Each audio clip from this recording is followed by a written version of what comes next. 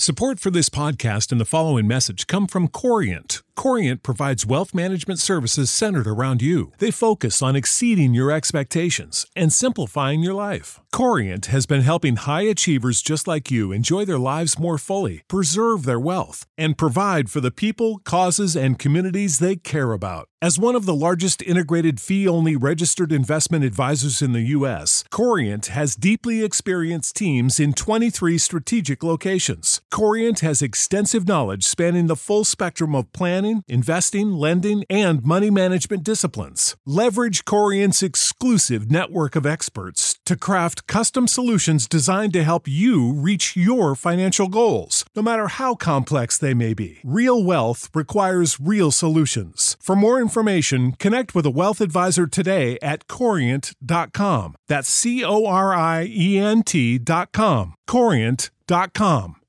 Save big on brunch for mom, all in the Kroger app. Get 16-ounce packs of flavorful Angus 90% lean ground sirloin for $4.99 each with a digital coupon. Then buy 2, get 2 free on 12 packs of delicious Coca-Cola, Pepsi, or 7-Up, all with your card. Shop these deals at your local Kroger today, or tap the screen now to download the Kroger app to save big today. Kroger, fresh for everyone. Prices and product availability subject to change. Restrictions apply. See site for details. Hey everybody, this morning we are debating Sharia law versus human rights, and we are starting right now. Ladies and gentlemen, welcome to Modern Day Debate. Thrilled to have you here, and we are going to start with Harris's opening statement. Thanks for being with us, Harris. The floor is all yours.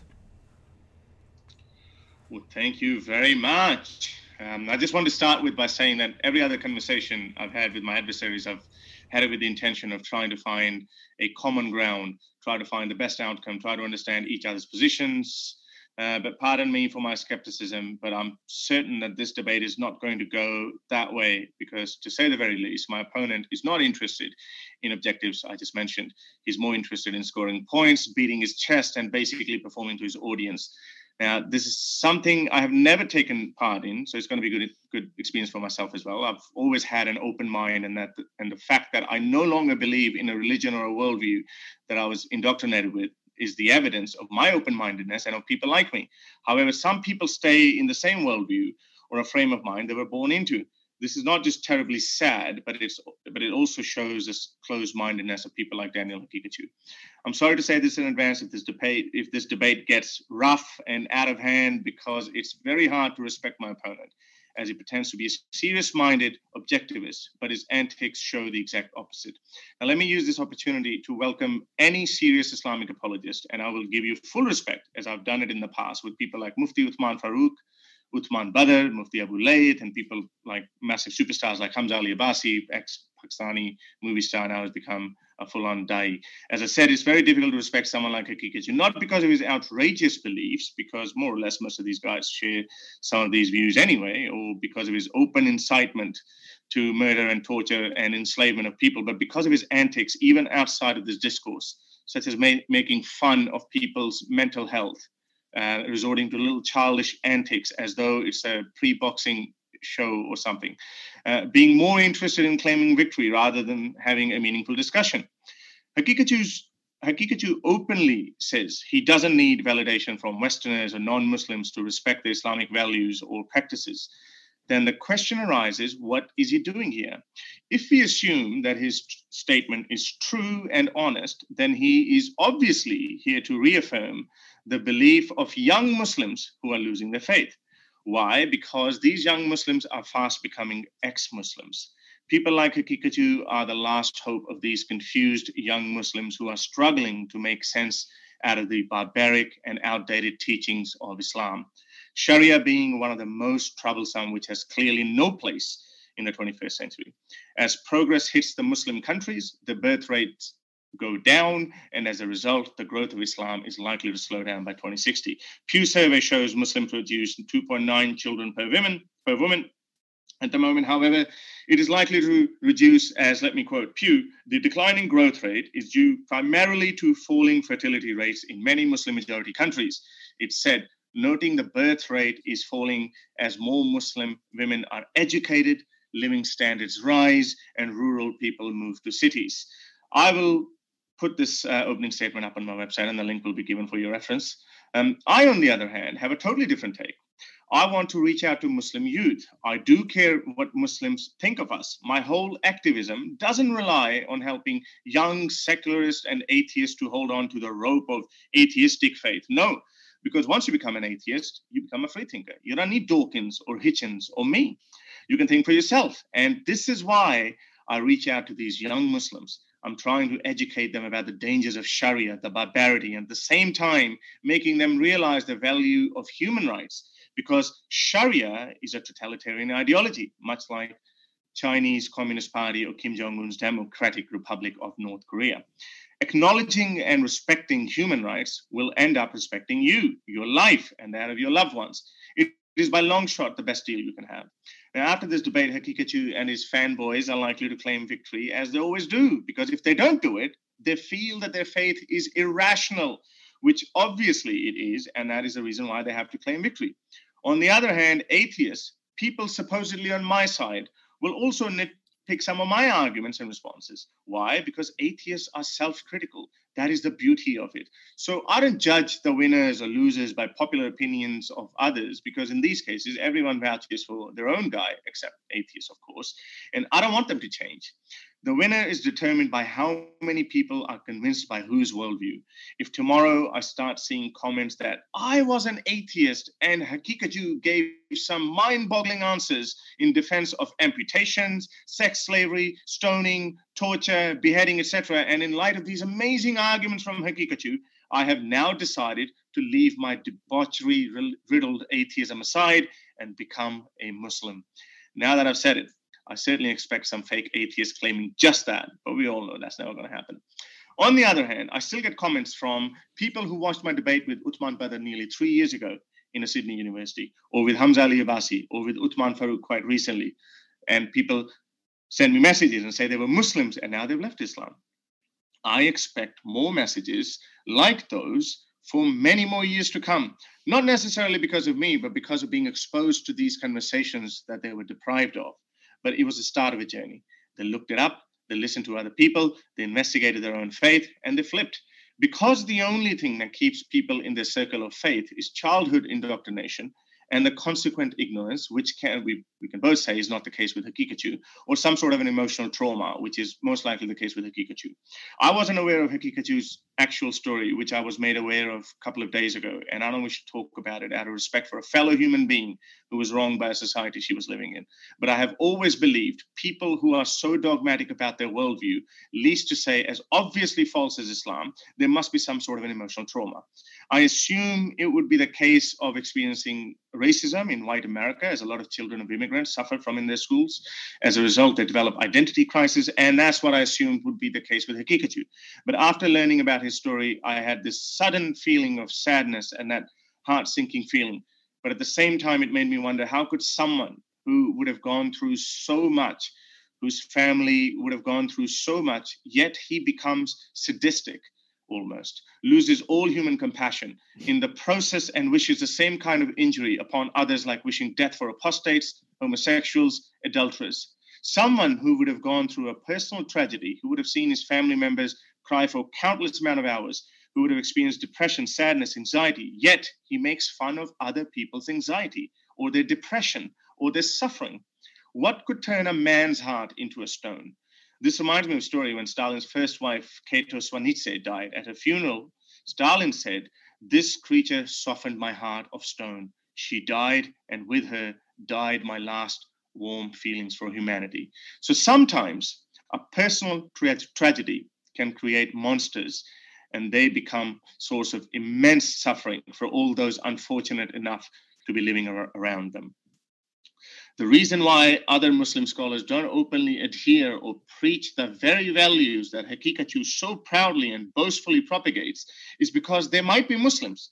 They might revere Prophet Muhammad, but they are not sadists or psychopaths who are totally devoid of compassion and mercy. But that is not the case with Haqiqatjou.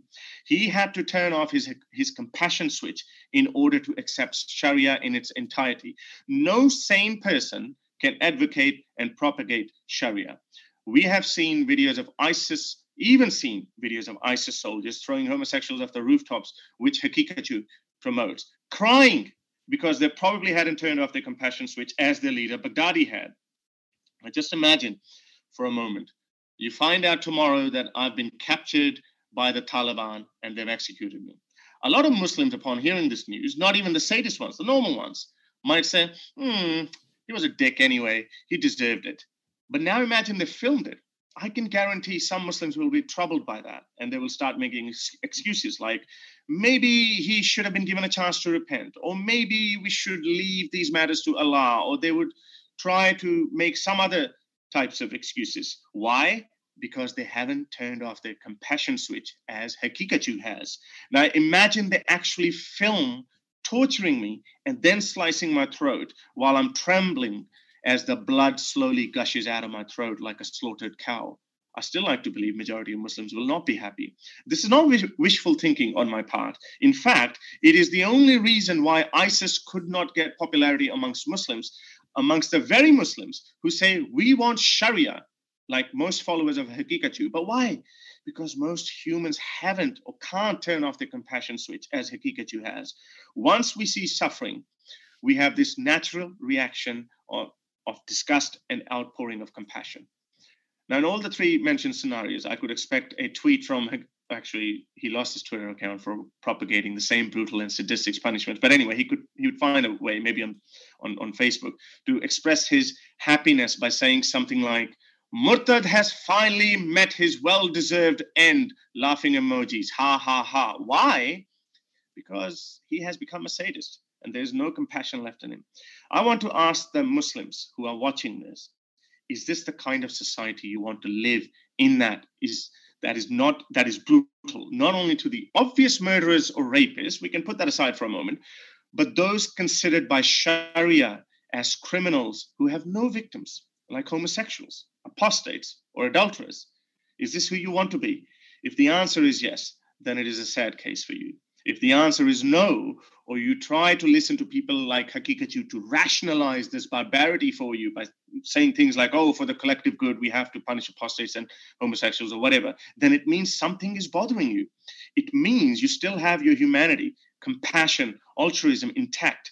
In fact, I was told recently Muhammad Hijab went out of his way to find a no execution way out for apostates. He even made up an explanation for it. Why? Because I realized maybe even he has some compassion left in him. Unfortunately, same can't be said about people like Hakikatü or Ali Dawah, who's proud of executing apostates. This is why Sharia should be condemned. Sharia, in its literal application, demands you to turn off your compassion, altruism, and humanity. This brutal system is not just against you or me or some sort of an ideological standpoint, but it is anti-nature. Nature, in the form of evolution, has put feelings like altruism and compassion in us. And Sharia can be anything but compassionate or altruistic. I feel sad about the terrible story of the young woman, and my last couple of days were actually spent wondering how much should I talk about this? Should I bring it up without hurting anyone? And I want to say my heart goes out to Hakikatü's family, and I don't blame them for being bitter with this so-called Western justice system. I have often said that I am against capital punishment, but if something like this had happened to me or my loved one, I would be going for the torturous execution of the perpetrator. But I also understand that this position would be a position of a grieving family member. It would be based on emotions and not rationality. We know Hitler and Stalin were both beaten up by their respective fathers. They were both victims, but their personal tragedy cannot be ignored or not brought under scrutiny if we want to avoid the crimes those psychopaths committed. Personal tragedy is no excuse to turn the lives of other people into tragedies. This is where I see Daniel Hakikatü. He's had a terrible experience, and I fear this experience has turned him into a cold-blooded, heartless, compassionless sadist at best or psychopath at worst. Ideas like Hakikatü propagate are dangerous for everyone sharing the planet with him. How many Mullah Umars or Baghdadis will come out as a direct result of Hakikatü's views? We don't want to know the answer.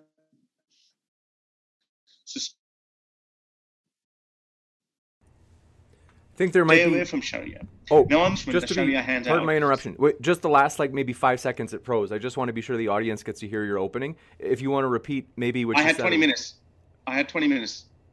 Oh, what I was saying was that your feed froze, so it wasn't, at least on this side, we couldn't hear the last 10 seconds or so, if you want to repeat it. Okay. Let's just go with. So I'll start that again. This is where I see Daniel Haqiqatjou. He had a terrible experience. He's had a terrible experience, and I fear this experience has turned him into a cold-blooded, heartless, compassionless sadist, or at best, or psychopath at worst. Ideas people like Haqiqatjou propagate are dangerous for everyone sharing the planet with him. How many Mullah Umars, Baghdadis will come out as a direct result of Haqiqatjou's views? We don't want to know the answers, so stay away from Sharia. Now, on the other hand, what am I proposing? The quest for implementing brutal punishments that Sharia hands out comes from either a personal grievance, as it is most likely the case with Haqiqatjou, or from a very simplistic worldview that hardcore punishments somehow reduce crime. If your position is that of Haqiqatjou, then I think you would all agree that it is an emotional position and not rational. If you are a Shariaist due to the latter belief, then let me break it to you. Corporal or brutal punishments not necessarily lower the crime. Let me give you some examples. Homicide rates in Saudi Arabia, where you get beheading for murder, is 1.3 per 100,000, whereas in Japan, which is a far bigger country than Saudi Arabia, it's only 0.3 per 100,000, where there is no capital punishment. Finland, Sweden, Norway, all of these countries have less homicide rate than Saudi Arabia. I'm not saying that not giving capital punishment is the reason for lowered murder rate, but I'm saying that giving out death sentences does not lower murder rate. The problem is far more complicated. It depends on various variables like economic prosperity, for instance, attitudes towards honor culture, alcohol problem, divorce rate, etc. If you defend corporal punishments for this reason, then as I showed you, it's simply not true.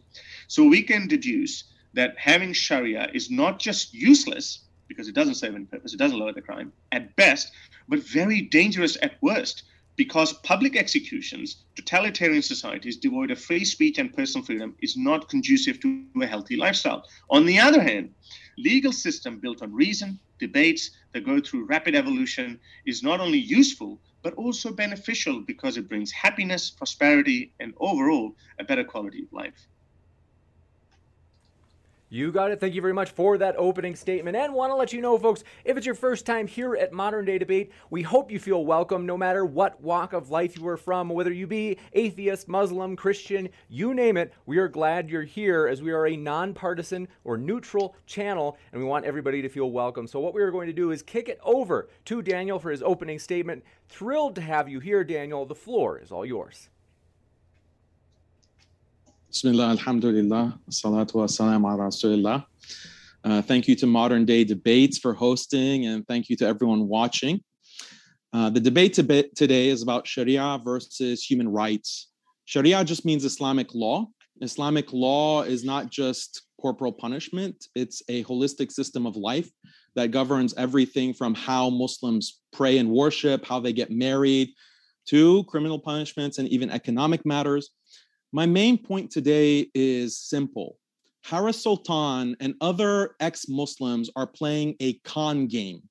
They're being dishonest with their audience and sometimes outright lying to them. Today, I'm going to focus on 3 of their biggest lies.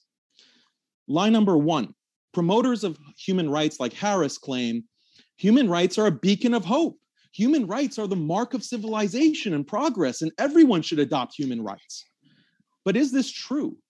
Do human rights bring prosperity and progress? 192 out of 195 countries of the world have officially adopted the UN's Universal Declaration of Human Rights. That's 98% of all countries in the world. Do we see prosperity and progress in these countries? Let's look at the GDP per capita. North America is at $61,000 per capita. Western Europe is at $54,000 per capita. Australia and New Zealand are at about $55,000. These regions are at the top of the heap. It must be because they're so strong in terms of human rights and democracy, right? But let's compare that to Eastern Europe. Just $9,000 GDP per capita. Latin America is less than $7,400 per capita. India, the world's largest democracy, is only at $2,000. Sub-Saharan Africa is at $1,500. For Muslim countries, the average GDP per capita is $7,500. And if you exclude the oil-rich countries, the number is at $4,600. So when people want to say Muslim countries are economically behind because of lack of human rights, the reality is Muslim countries are at the same level as most of these human rights respecting countries. Why do countries like America, UK, Britain, Australia have 10 times, 20 times, 30 times the GDP per capita of countries in Latin America, Eastern Europe, Sub-Saharan Africa? Why this massive inequality? None of the countries in these regions are Muslim, and all of them respect and abide by human rights. Consider Botswana. Considered one of the oldest democracies in the Southern Hemisphere, one of the earliest adopters of LGBT rights in Africa, very high female involvement with voting and politics, but it has only 1/10 the GDP per capita of the US. Or consider Haiti. They ratified their secular constitution in 1805, over 200 years ago. They had a female president in 1990. Their GDP per capita is 1/50th the United States. And on and on. On this other side of the coin, you have countries that have openly rejected human rights and democracy, like China, which has a GDP of $10,000, and Singapore, which has a GDP per capita of $65,000. So either way you look at it, there is no correlation between adoption of human rights and democracy with economic prosperity. Harris, you need to explain this. These countries that have nothing to do with Islam, that have adopted human rights and democracy and women's rights and LGBT rights, why are they stuck in abject poverty? Because you want to blame problems of poverty, problems of violence and social dysfunction on Islam. So how do you explain these countries that have nothing to do with Islam, that have these same problems and often worse problems? Why is it that human rights only brings prosperity for North America and Western Europe, and the majority of the rest of the world suffers? Better yet, explain why people living in human rights abiding democracies in Latin America, in Africa, are literally dying to migrate to America and Western Europe. Why are they risking their lives to escape their human rights hellholes, Harris? Explain that. And we don't have to just limit ourselves to GDP. Look at the life expectancy. Latin America, Eastern Europe, Sub-Saharan Africans have 5 to 15 years lower life expectancy. Those countries also reported far lower happiness levels. According to the UN's 2017 World Happiness Report, according to self-reported happiness, countries of North America and Western Europe have the highest levels of happiness, while Latin America, Sub-Saharan Africa, and Eastern Europe have the lowest levels. So why is this, Harris? None of these countries are Muslim countries. They're all democratic countries, secular countries. Some of them even have very high levels of atheism. So why aren't they enjoying progress and prosperity?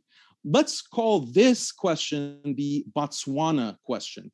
If Harris cannot explain these discrepancies, if he cannot answer this Botswana question, then he should admit that democracy and human rights are just a big hoax. Harris wants people to hate Islam by trying to pin the issue of poverty and social dysfunction to Muslim countries, but as we've seen, it's not a strong connection. Lie number 2, Harris wants to pretend like his problem is with Islam, but in reality, his criticisms of Islam apply to every single religion and every traditional form of culture, because all traditional religions and cultures clash with modern human rights. Traditional Christianity, traditional Judaism, Native American culture, Hindu culture, Shinto religion, all of these traditional ways of life clash with modern human rights. This is because human rights is an extremist ideology. Human rights ideology says that the most important thing is individual liberty and equality. Individual liberty and equality have to be prioritized over literally every other human value. This is extremism. Every other traditional religion and life philosophy says, no, individual liberty and equality have limits. Islamic law, for example, agrees with the human rights activists that, like Harris, that individual liberty and equality are beautiful values. For example, in Islam, you have the right to your wealth, to your property, your right to privacy, and so forth. Also, Islam provides legal equality between all people, men and women, Muslims and non-Muslims, in certain, but not all, areas of the law. But Islam says, yes, individual liberty and equality are beautiful values, but they're just two out of many beautiful values. And sometimes you have to restrict liberty and equality in order to preserve other important values and institutions. A useful analogy here is imagine offering a child candy or broccoli. If it were up to the child, he would choose the candy every time. Eventually, the child would get diabetes and die. That's what human rights liberalism is like. It's just about giving the candy of individual liberty and saying that's all that matters. Islam says, look, there's nothing wrong with candy. In fact, we love candy. But if you only eat candy, you will die. You also need meat, dairy, vegetables, and carbs. As a simple example, in Islam, you can't have sex with whomever you want, whenever you want. There are strict restrictions on premarital and extramarital relations. And the obvious benefit of this is that it ensures strong and stable marriages. This is because of human biology and natural human psychology. Islamic law perfectly accounts for human nature, and abiding by the Sharia has these clear benefits for marriage. But human rights says, no, people should have 100% individual liberty and 100% sexual autonomy. You should have the right to sleep with whomever you want, whenever you want, unimpeded. That may sound good to those who have been indoctrinated by this extremist ideology, but we have to ask, what are the consequences of such a policy? Is a society that adopts unfettered sexual autonomy compatible with marriage, with love, with romance? Is it compatible with family? Well, we don't have to speculate. We can look at countries where this so-called human right has spread, and the statistics paint a very bleak, dark picture. And I'll discuss the exact statistics later in the debate, inshallah. Another example is family relations, because just family relations beyond just husband and wife. Science and anthropology say that humans have this deeply rooted biological drive to come together in families. And these families have a natural hierarchy with fathers as the heads of the household, then mothers, then children, and so forth. Again, this human behavior is biologically rooted, and historians and anthropologists point out that the same patriarchal family structure is found in 99% of human societies historically, including Islamic societies. But human rights extremism says, no, this kind of patriarchy with men over women violates the principle of equality. Men and women should all have the same authority, the same roles, and everything has to be exactly equal. This is not only an attack on Islamic law, this is an attack on human biology itself. This is an attack on 99% of world cultures which do have patriarchal family structures. And the result of this human rights extremism that has been forced onto the whole world for the past 200 years is that families are being destroyed. Again, I will share, inshallah, more information to justify all these points.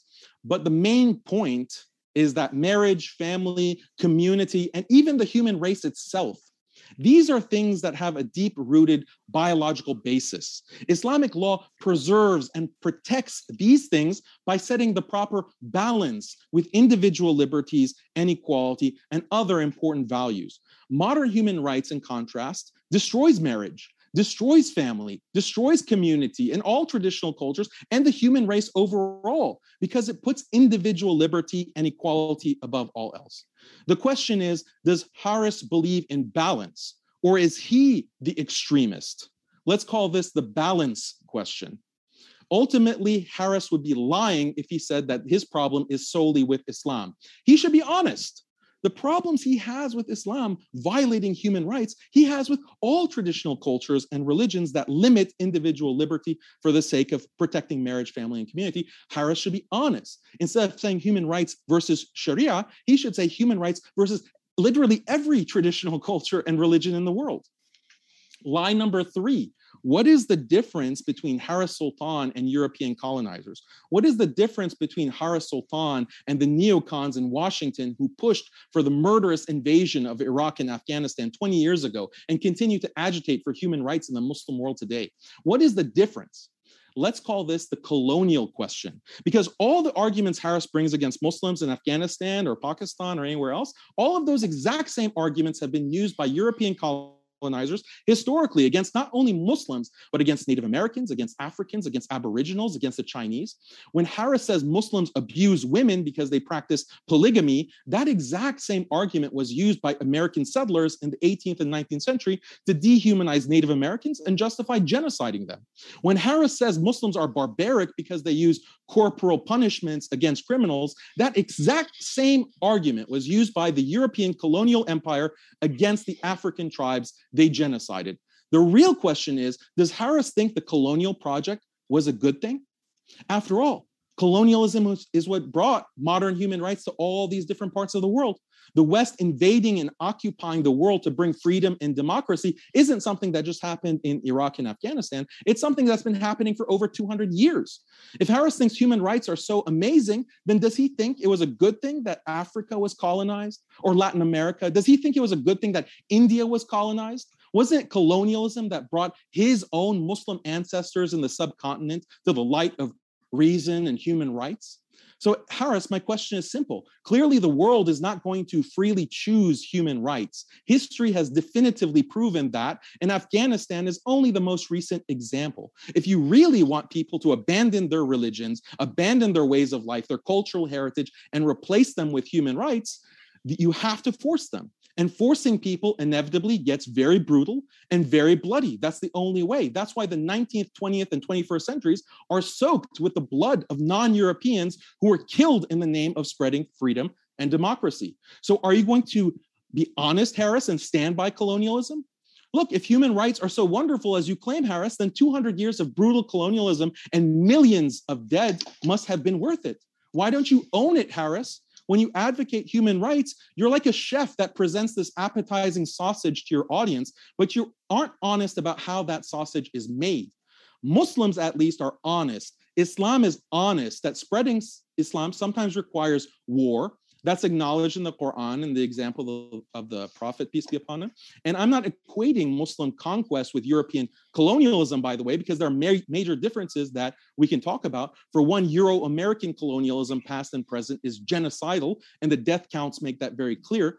But my point is, you human rights activists are not honest. You don't own up to the true horrifying nature of spreading freedom and democracy. So Harris, if human rights are so brilliant and fantastic, then be consistent. Tell us that the millions of deaths and the brutal occupations are worth it. You can't make an omelet without breaking a few eggs, right? So just own it. Stop pretending you're something you're not. You're just playing a con game. The only way you can credibly sell human rights to your audience is if you hide all these things or gloss over them. You hide the brutal history of human rights. You hide the fact that human rights destroys marriage, family, community, how it attacks every traditional way of life. You have to hide all these things because otherwise no one would buy it. And actually it would make Islam look pretty good because Islam is fighting against this human rights monster. But you can't be honest, can you, Harris? So just stop with this con game. Okay. We will jump into the next section, folks. Want to let you know, as mentioned, welcome to Modern Day Debate. If it's your first time here, we're a neutral platform. Our guests are linked in the description. So if you're listening, you're like, I want to hear more of Harris or I want to hear more of Daniel. You can hear more by clicking on their links in the description. And that includes on the podcast as we link our guests there as well. Now, for today's format, it's a little bit different. So we're going to have an hour of technically a little bit less than an hour of 5-minute segments from each speaker. So we'll be starting with Harris for 5 minutes, and then we'll go to Daniel for 5 minutes, and we'll keep rotating back and forth. So I reckon you should start with Daniel with the first monologue because I've already lost mine, so that would put me like 2 behind. Oh, I was going to take yours off the end, but we could do that as well if you'd like. Yeah. I think that would be better that way because we can stay on top of what Daniel is saying so I can respond to it. If Daniel is okay with that, I'm open to it. And then also want to let you know, folks, if you happen to have a question, feel free to tag me in the live chat with @ModernDayDebate. Makes it easier for me to see those questions as we'll have the Q&A at the end. But Daniel, if you're okay with it, you can start the 5-minute sections. It's up to you. Let Harris go first because I can just extend a little bit my last 2 and just blend them together. Okay. Like all right. Okay. See how nice I am, Daniel. What was that? I said, see how nice I am. I've actually said yes to everything that you said so far. Yeah, I'm a sadist apparently. So you're very nice. Go ahead. Yeah, I know. I'm not seeing any emotions from you. Go ahead, Harris. Which is good. All right, let's get to the next one then. Okay, so the proponents of Sharia base their argument on the claim that it is objective morality because it comes from the creator of the universe. Therefore, whatever he says is true, and by their definition, this is objective morality. We cannot understand why it is like that, but since he's saying it, therefore it is objective and inherently good. But when we scratch the surface and put it under the microscope of reason and logic, it is anything but objective in nature. So let's examine this claim. Objectivity means something that is absolutely true in its claim, regardless of conditions, feelings, or opinions. Basically, the opposite of subjectivity, which relies on interpretations, limited understanding, opinions, and is conditional. So I've thought about it for a very long time, and I'd like to see Daniel's view on that as well. If we are to take morality, in this case called Sharia, from an outside agent, in this case Allah, on the claim that it is objectively good, then there are four options. Option one, Allah is only capable of giving out good commands. Consequently, he's incapable of giving out evil commands. If we assume this premise is correct, then indeed morality does become objective. I'll give you that. But it violates other claim traits of Allah himself. For example, he is incapable of giving out evil commands, meaning he is not omnipotent. He's just a calculator. Like a calculator can't tell you 2 + 2 = 5. So we can trust him.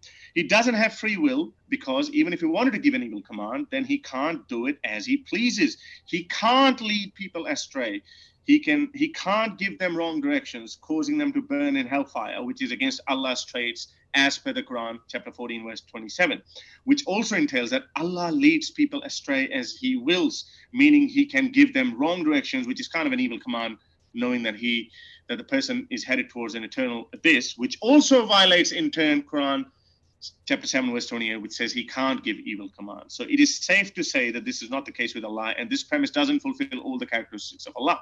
Now, option two, which is more likely, a lot of Muslims take that one. Allah is capable of giving out evil commands, but he chooses not to, as it is against his nature to give evil commands. In this case, his condition of omnipotency is restored. If we assume this premise is correct, then we could expect good directions from Allah because it is not in his nature to give wrong directions. But that would require faith, which is inherently the opposite of objectivity, because objectivity requires us to be able to test, verify, and measure. As per the premise, all the commands might actually be all good because he chooses never to give an evil command, but it can't be called objective. You could argue that in your limited wisdom, Haris, you might not be able to see the bigger picture, and what seems like a wrong direction to you might actually be a good direction, such as the case Allah ordering Abraham to sacrifice his son. Abraham accepted it as Allah's good command because of his faith. He had no way of knowing that Allah had a different plan unless he had faith in him, which he did.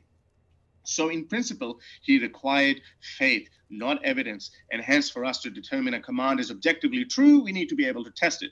For example, if you told a blind man that the moon emits white light, it might actually be objectively true, but the blind man, it would require only faith to believe in it. The blind man is confined by his limited vision, as us humans are confined by a limited wisdom. But for us to believe it's objectively true, we'll need to be able to measure it ourselves. Although this is the most agreed upon option, but it also violates Quran 14:27 and Quran 2:7, as Allah has purposefully made people blind and put a seal on their heart, so they can't even see his wisdom, just have faith in him. But then in other place, Quran says, chapter 15, verse 75, look at the signs I have left for you. It is literally asking a blind man to see. How can I see if you have blinded me? Option three, God can give any command, and by virtue of it coming from him, it just becomes good, which basically means that God can turn good into evil and evil into good. This is a logical fallacy because for good to become evil and vice versa, these two entities have to exist independently. This is like making a four-sided triangle. You can't do that. It's either a triangle or a square. Just like that, objectively, it's either good or evil. Creating evil only to turn it into good defeats the purpose of creating evil in the first place. For example, Allah allowed Adam's children to have sex with each other and produce babies, only to turn it into an evil action later on. If we look at it in absolute terms, then it can't both be good or bad at the same time. It's either evil or good. This proposition creates further problems once we admit that God can turn evil into good and good into evil. Then, as I said earlier, it breaks all bases of rationality. Every other rational criticism of any other faith or proposition becomes irrational because anything can happen. I wonder why Muslims make fun of Christians with the concept of God is the Father and the Son. If we assume God can violate basic fundamentals of reality, then he can be the Father and the Son at the same time. And Christian faith becomes perfectly irrational and rational at the same time. But Muslims don't buy that. This proposition also violates the Quran, as Allah himself says in the Quran, chapter 7, verse 28, Allah gives no evil command. So this verse might put him back in the option 1, but we already know that option doesn't fulfill all the other characteristics. Now, option 4 is Allah just gives evil commands and not good commands. I think we can all agree that that's not the case. So if you look at it, honestly, Allah doesn't fit in any of these options. Why? Because it's so contradictory that you can't fit this box in any circle. We can go through in detail. We'll kick it over to Daniel for his opening or his 5-minute rebuttal. Go ahead, Daniel. Okay, my claim again is that liberal secular human rights regime has been a disaster for the human race. Note that in Harris's response, he didn't address any of my questions, so we're going to see if he's going to answer anything in this debate. I'm going to focus on 4 main examples. Liberal human rights destroys marriage, family, community, and the human race overall. So let's start with marriage. I want to address maybe most of you in the audience directly. Do you know why you are alone? Do you know why you can't get married? Do you know why, if you are married, you're very likely to get divorced? Do you know why there's a very high likelihood that you will die alone? All of this is because the liberal human rights regime is destroying marriage. The fact of the matter is, marriage is deeply rooted in natural human instincts. We crave romantic affection. We want to give and receive love with a long-term committed partner who we have children with. Psychologists and neurobiologists call this pair bonding. Pair bonding is this instinct to bond with the opposite sex in a long-term relationship. Most animal species don't have this pair bonding instinct, but 3% of animals do have pair bonding, like most birds, certain primates, and also human beings. Being in long-term committed married relationships is associated with countless benefits in terms of health and happiness. The Washington Post reported that studies prove that married people have happier, healthier relationships than unmarried couples who simply live together. But human rights has destroyed marriage, and it's easy to understand why. If you're constantly prioritizing individual liberty, individual happiness, then that conflicts with the long-term sacrifice and commitment that marriage requires. Stable marriages require you to give up your individual autonomy in many significant ways. And liberalized people are not interested in that. And the stats prove it. Nowadays, most people are not getting married. According to Pew, 65% of millennials between the ages of 23 and 38 were unmarried in 2019. Pew predicts that in a few short years, 75% of millennials will never be married. This will be an all-time low, according to Pew. Now, you might think maybe people are not getting married, but they're still having long-term unmarried relationships. Not true. According to the Washington Post and the General Social Survey, the share of U.S. adults reporting no sex in the past year reached an all-time high in 2018, underscoring a 3-decade trend.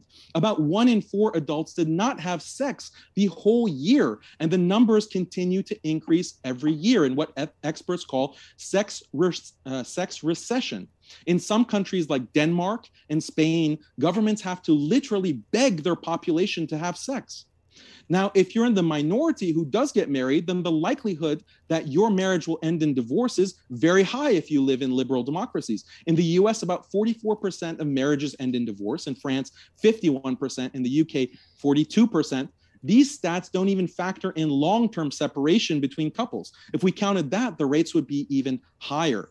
The likelihood your spouse will cheat on you is also very high in free liberal countries. Some studies have found that the infidelity rate is as high as 26% in some Western countries. Those people who do get married are also going to have lower quality marriages. Studies show that having multiple sex partners prior to marriage reduces marital quality. People are less satisfied with their spouse when they have been around the block a few times, literally. By the time people do get married in the West in their 30s or 40s, they have had so many failed past relationships that they're often emotionally damaged. The person you're marrying comes with all this baggage in addition to your own baggage. So the overall marital quality suffers. But Muslims because of Islam and Sharia are on the opposite end of all this. Yes, modernity is affecting Muslims, unfortunately, but we're on the opposite end in terms of these stats. Numerous ethnographic studies of Muslim countries prove this. Muslims get married more, they get married younger, they have far lower levels of premarital and extramarital sex, they have lower divorce rates, and due to all of this, they have higher quality marriages, love, and romance. This is because of the rules in Islamic law that specify gender separation, hijab and modesty, restrictions on fornication and adultery, patriarchy and gender roles, family involvement in marriage, and so forth. These are rules the liberal human rights regime considers backwards and misogynistic, but these are the same exact rules that save Muslim marriages from the destruction that Western society is suffering from. So Haris can give this abstract discussion of objective good versus evil, but marriage and love is something that humans all value. And I'm citing stats, I'm citing studies that everyone can agree with and everyone feels viscerally because that's human nature. Thank you very much. We'll kick it over to Haris for his 5-minute rebuttal as well. Okay, if someone claimed that he's all wise and knows about the past and the future and always has the right answer, you would expect him to give you an absolutely complete and true statement every time he utters a sentence. This is a claim of the Quran as well. That's a perfect expectation, and Allah claims to be just that. Is he all-knowing, as it is said in the Quran, chapter 31, verse 34, or in the Bukhari 318, he already knows what's going to happen later today, tomorrow, and a million years into the future. If he does, then why does he change his statements all the time, or at least completes them, implying his first statement was either incomplete or unclear, which is against his claim of it being a clear book, as Quran chapter 5, verse 15. For example, Allah, which is Muhammad, says in Quran chapter 4, verse 95, not equal are those believers remaining at home and the mujahideen who strive and fight in the cause of Allah with their wealth and their lives. Hakikatu, this is actually for you. Not equal are those believers remaining at home and the mujahideen who strive and fight. Allah had given his absolutely true statement for all times, and everyone who hadn't been able to join jihad for right or wrong reason would have been condemned to eternal hellfire or at least social humiliation. But luckily, by sheer coincidence, a blind man happened to be sitting there who overhears Muhammad dictating this verse to his scribe, and he says, but, oh, Prophet, what about me? If I was capable, then I would have joined the jihad. Then this is so comical. Muhammad pretends, I'm getting another revelation, and adds the phrase, other than the disabled. This whole story is written in Tirmidhi 3033. Now, what kind of an all-knowing entity, when giving his final word for all times, forgets such a detail? This is not an isolated incident. There's another hilarious story from the 7th century. Those guys were having a lot of fun in the desert. For example, when Allah was explaining in Quran chapter 2, verse 187, how you should fast in the month of Ramadan, he tries to be poetic and didn't realize how much confusion it would create later on. He said, eat until the white thread becomes distinguishable from the black thread. So those geniuses over there started putting white and black threads on their legs, and they would eat until it's bright enough that they could tell them apart. Allah was like, Jesus. And then he added the word al-fajr, meaning dawn. Now, this story is also written in Bukhari 4511. Did the all-knowing God not know this? You would be forgiven if a man makes that statement, because yes, he might not have anticipated it, but an all-knowing God must have known this. These are very basics. Allah was making even a moderately skilled author like Hakikatu would probably not make that mistake, because we know when we write something, we anticipate how the other side might interpret it or how they will counteract it. This happens in our case all the time, because we don't claim that we know everything. We write a solution, we do our best, and when a situation arises, we adapt and change accordingly. But the claimant of all the knowledge doesn't have this luxury. This all-knowing God is either a cunning liar or not so wise, as he says in Quran 109:6. For you is your religion, for me is mine. If you took it on face value, you'd be like, okay, that's a reasonable offer. But when they came to power, everyone had to either convert to Islam or be exiled. In the Quran, chapter 2, verse 62, Allah in his all wisdom says, Jews, Christians, and Sapiens can go to heaven, need not to worry. But when Muhammad realizes he can achieve a lot more, he abrogates it and says in the Quran 385, as only Muslims can go to Jannah, non-Muslims will be the losers. Moreover, how many other verses there are where not only ordinary people, but learned scholars of Islam disagree with each other, but they don't have the luxury of a prophet running around who could instantly get a text message from Allah, like in the case of the blind man, who could tell us, oh, no, this is not what I meant, this is what I meant. And Allah knew this problem. This is why in Quran chapter 5, verse 19, he said, I am sending you another prophet, so you don't complain, where is our prophet? Well, I'm still complaining. Where's our prophet, Allah? Well, we need another prophet too, because there is so much confusion in understanding Allah's verses, like how much is too much, wife beating, for example. Thank you very much for that 5-minute rebuttal. We'll kick it over to Daniel for his 5-minute rebuttal as well. Yeah, so Harris, it looks like you're gish galloping. You're just giving all of these random points. Like, can you just specify something that you want me to respond to? It seems like you're just rambling. You know, the topic of the debate is Sharia and human rights, and you're just bringing all these different theological issues. So try to focus. Don't interrupt me. You have specific questions that I gave you clearly that you can respond to on human rights, but you're just bringing up all of these random topics. So on the issue of family, look, I'm bringing objective arguments, unless you want to say that family is not valuable or marriage is not valuable, okay? But otherwise, family and marriage and love, these are valuable things. Objectively, all humans agree. Is living in a strong, stable family with mother, father, grandparents, uncles, and aunts a human right? The vast majority of human beings throughout history and today have lived in these extended families, and countless studies show the psychological and sociological benefits of living in strong, stable kinship groups. Other studies show that not having family or living in broken families is associated with higher crime, higher depression, higher drug use, higher suicide rate, higher mental health problems, and so forth. Again, it's easy to understand how emphasis on individual liberty and equality above all else is antithetical to objective family value.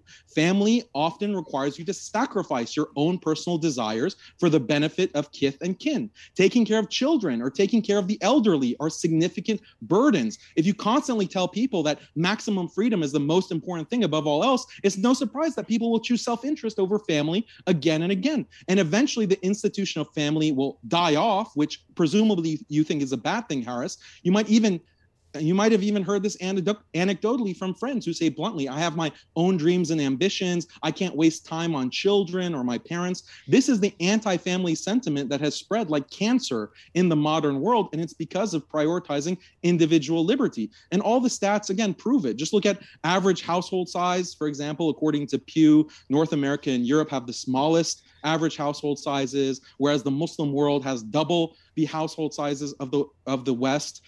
Pew Research also shows that living alone is more common in wealthier countries, especially North America and Western Europe. Fertility rates are plummeting throughout the modern world. UN report shows that in Europe, the fertility rate is below replacement, only 1.6 child per woman.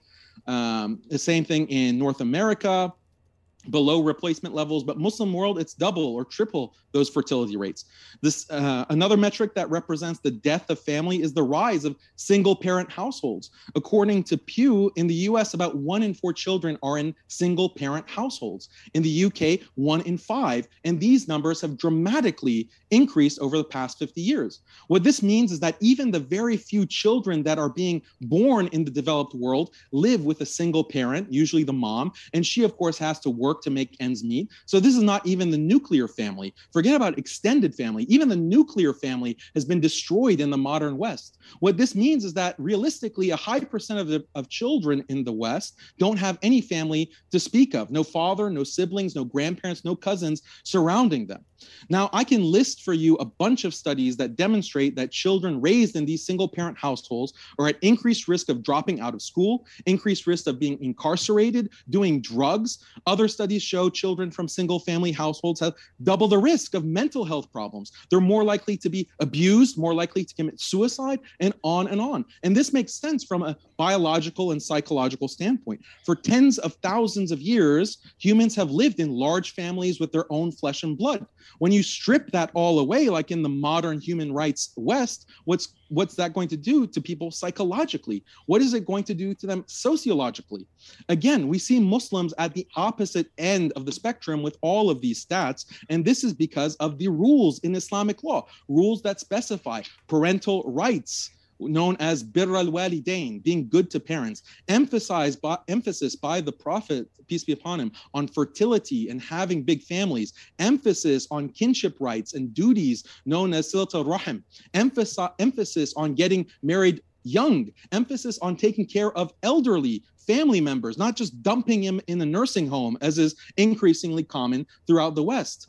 And also the patriarchal family structure, that is also very important. So these are some of the rules that the liberal human rights regime considers contrary to personal freedom and human rights, but these are the exact same rules that preserve the important human institution of the family. Don't you think families are objectively good, Haris? Then explain why human rights are destroying them. Explain that.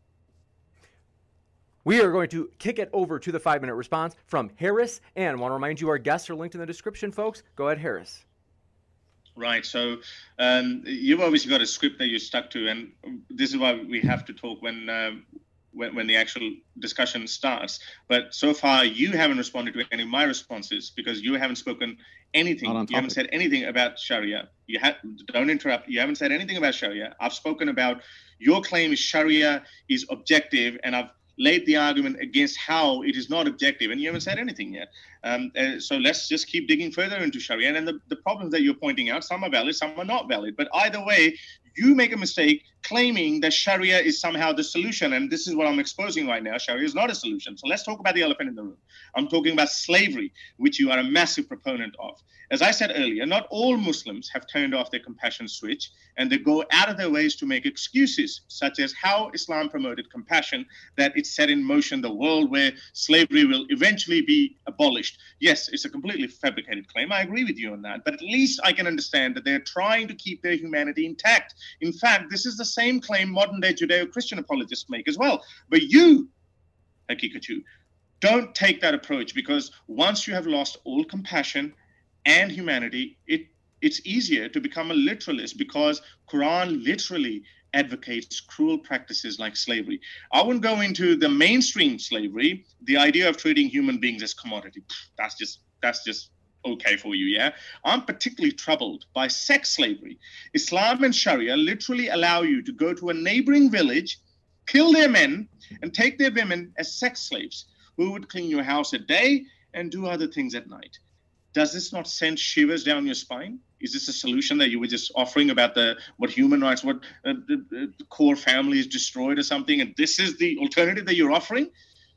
Maybe it does to James and every other sane person listening to this, but look how cool you are, Hakikatu, with the possibility. You might be getting turned on by this practice. Quran allows this in multiple places, such as chapter 4, verse 24, 25, chapter 23, verse 6, 24, 31, and many more. How could this not be wicked and cruel? Ordinary Muslims are troubled by this, and I inquired further. If I can't make you feel for other humans that you intend to take as sex slaves, let's reverse the roles. Let's imagine I and my soldiers raid your village, kill you and your male members, and then take your daughters, wives, even mothers as sex slaves. Your women would not just have to deal with the fact that their husbands and sons and fathers have been murdered, but also the same night they have to deal with having sex with the killers of their fathers and sons and husbands and brothers. Would you be okay with that, Hakikatu?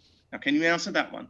Maybe you can't feel that for other women who are not related to you, but surely, even as a sadist like yourself, could feel that for your female family members. If not, then I can only hope that other men who supposedly follow you don't think like you.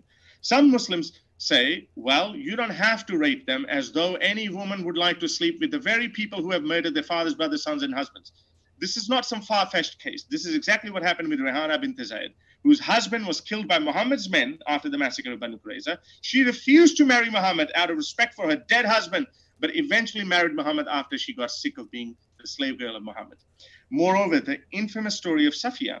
When her father, brother, and husband were killed, Safiya was taken as a slave girl, and Muhammad slept with her on the very first night.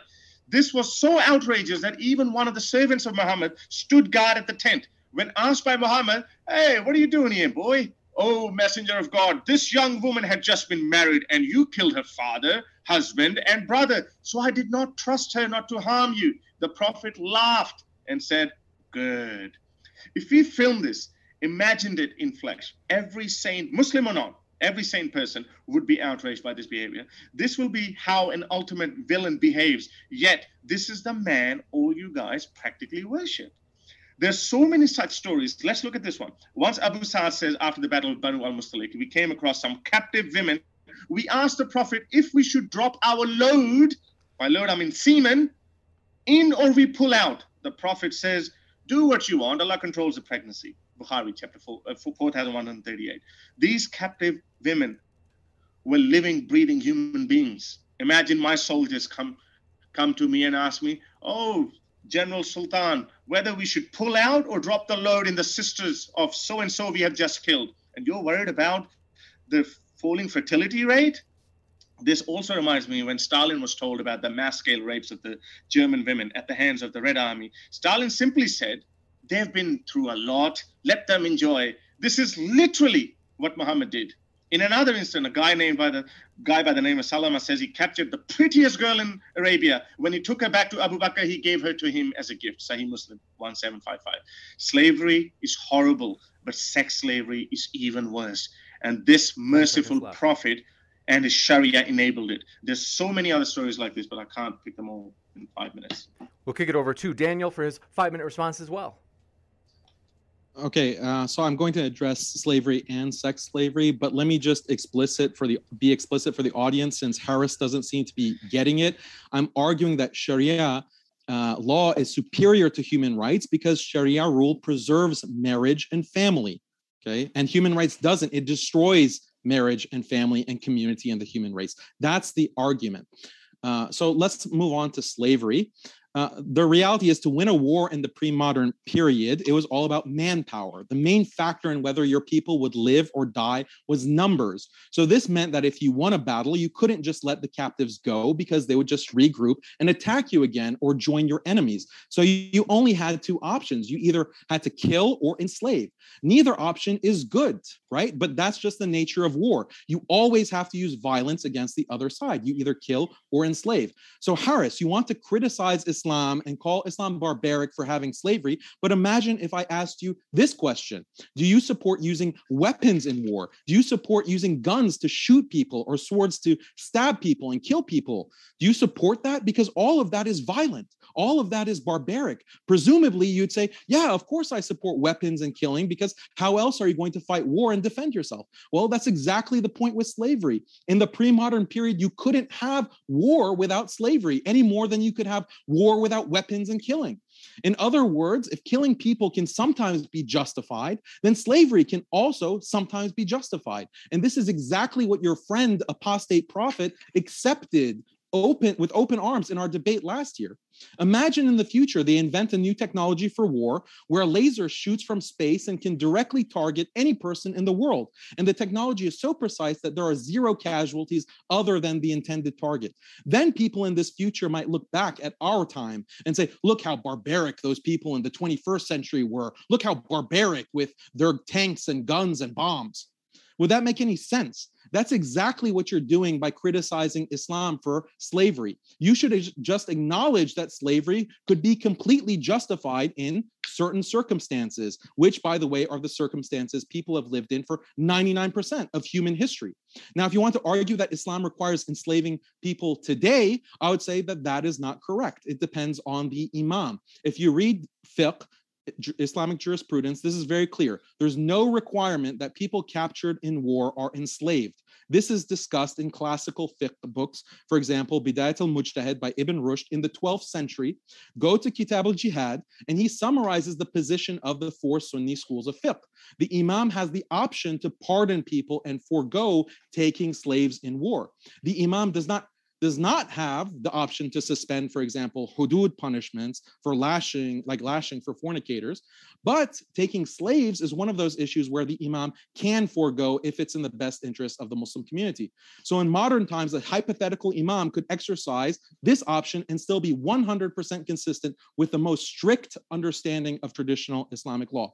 Now, Harris, since you seem to be ignorant about these details about Islamic law, I'll do you a favor and steelman your argument for you. You could respond respond to me and say, well, Daniel, fine, slavery could be justified in the past, but now with modern technology, modern weapons, clearly slavery could never be justified. That means Islamic rules regarding slavery are not justifiable in our modern context, which means at least one aspect of Islamic law is obsolete. And if one aspect of Islamic law is obsolete due to modern technology, then why not all of Islamic law? This is actually the argument that a lot of Muslim liberal reformists make, but the response to this is simple. In the past, the low level of technology meant that in order to wield political power, war was necessary, which meant that slavery was necessary. The only difference today is there are bombs, nukes, fighter jets, drones, chemical and biological weapons. So now war is not about manpower. Basically, you have to believe that these new technologies are such a blessing, and we're better off because at the very least, no one needs slavery to defend themselves, right?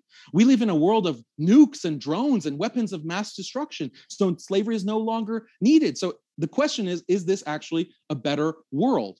Well, the harms associated with modern technologies like nukes and drones and mass surveillance, and you can't go to the bathroom without security agencies constantly monitoring your every move and every communication. These harms are far, far greater than the harms that existed in Islamic slavery. Frankly, these modern technologies are more terrifying. We have to look at the whole package. Which is the better world? One with the constant threat of nukes, nuclear annihilation, and constant terrorizing of the world's poor people with trillion-dollar weapons programs? Let's ask the people of Nagasaki and Hiroshima, or the Vietnamese children with horrifying birth defects because of chemical weapons like Agent Orange. Let's ask the Palestinian and Syrian refugees or children who are being burned alive with white phosphorus. In light of these modern technological horrors, the practice of Islamic slavery actually seems a far better alternative in the context of war, even if it were practiced today.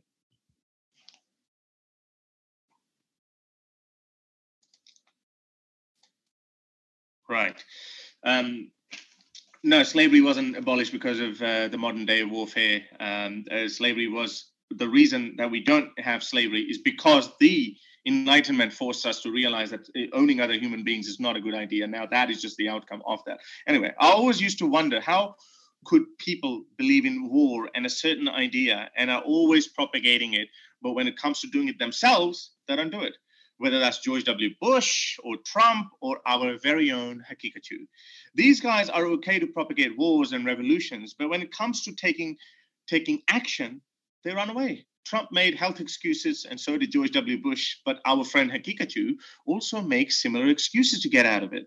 Why does he not go to Afghanistan or Syria to fight for ISIS or Taliban? If you say, well, they're not truly Islamic, then go there. It's definitely much closer to Muhammad or your true Islam than America is. But no, I'm keen to see what excuses you make this time. Hakikatü likes to present himself as not like any other apologist. He says it as it is. He doesn't hold back. If Islam condones violence, he says, yes, so what? It is what it is.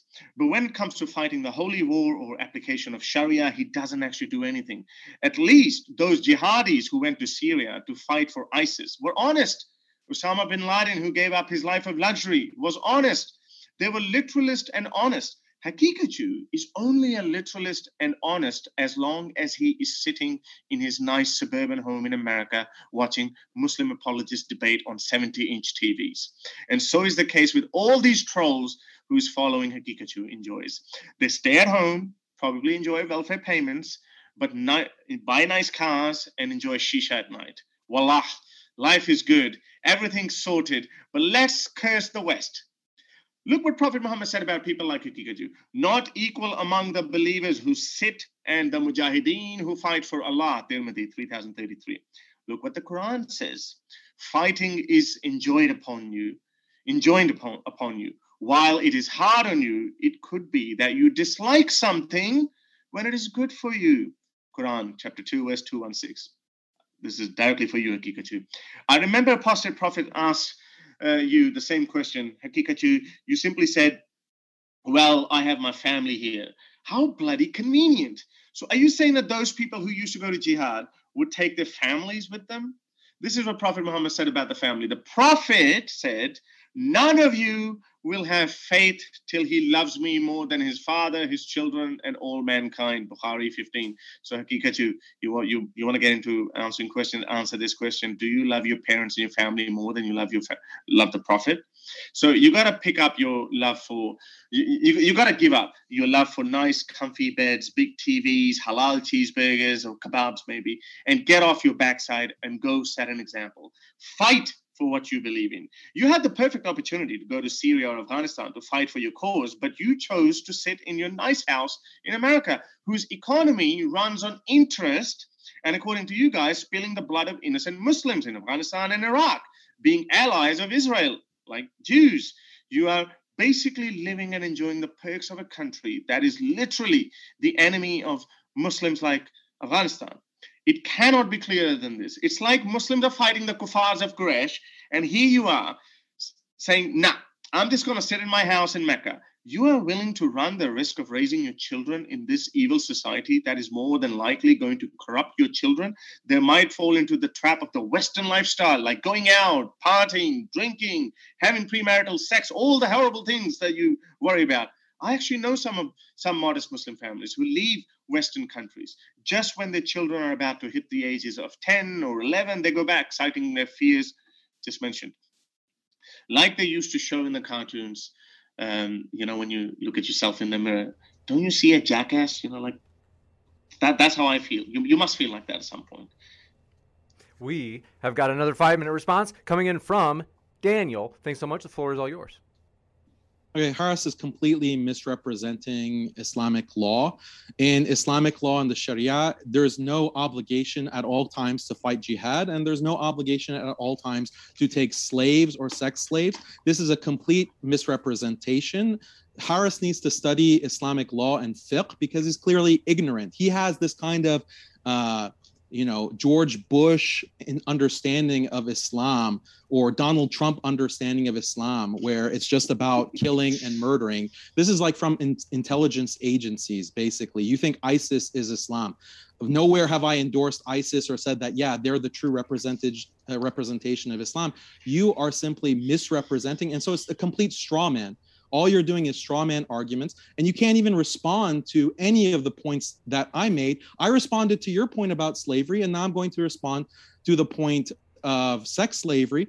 But I just want to make one other point. Why don't you, Haris, you want me to get off my backside and go to Afghanistan while that country is being bombed and being threatened by the United States and just getting out of a 20-year brutal occupation with thousands of deaths and rapes?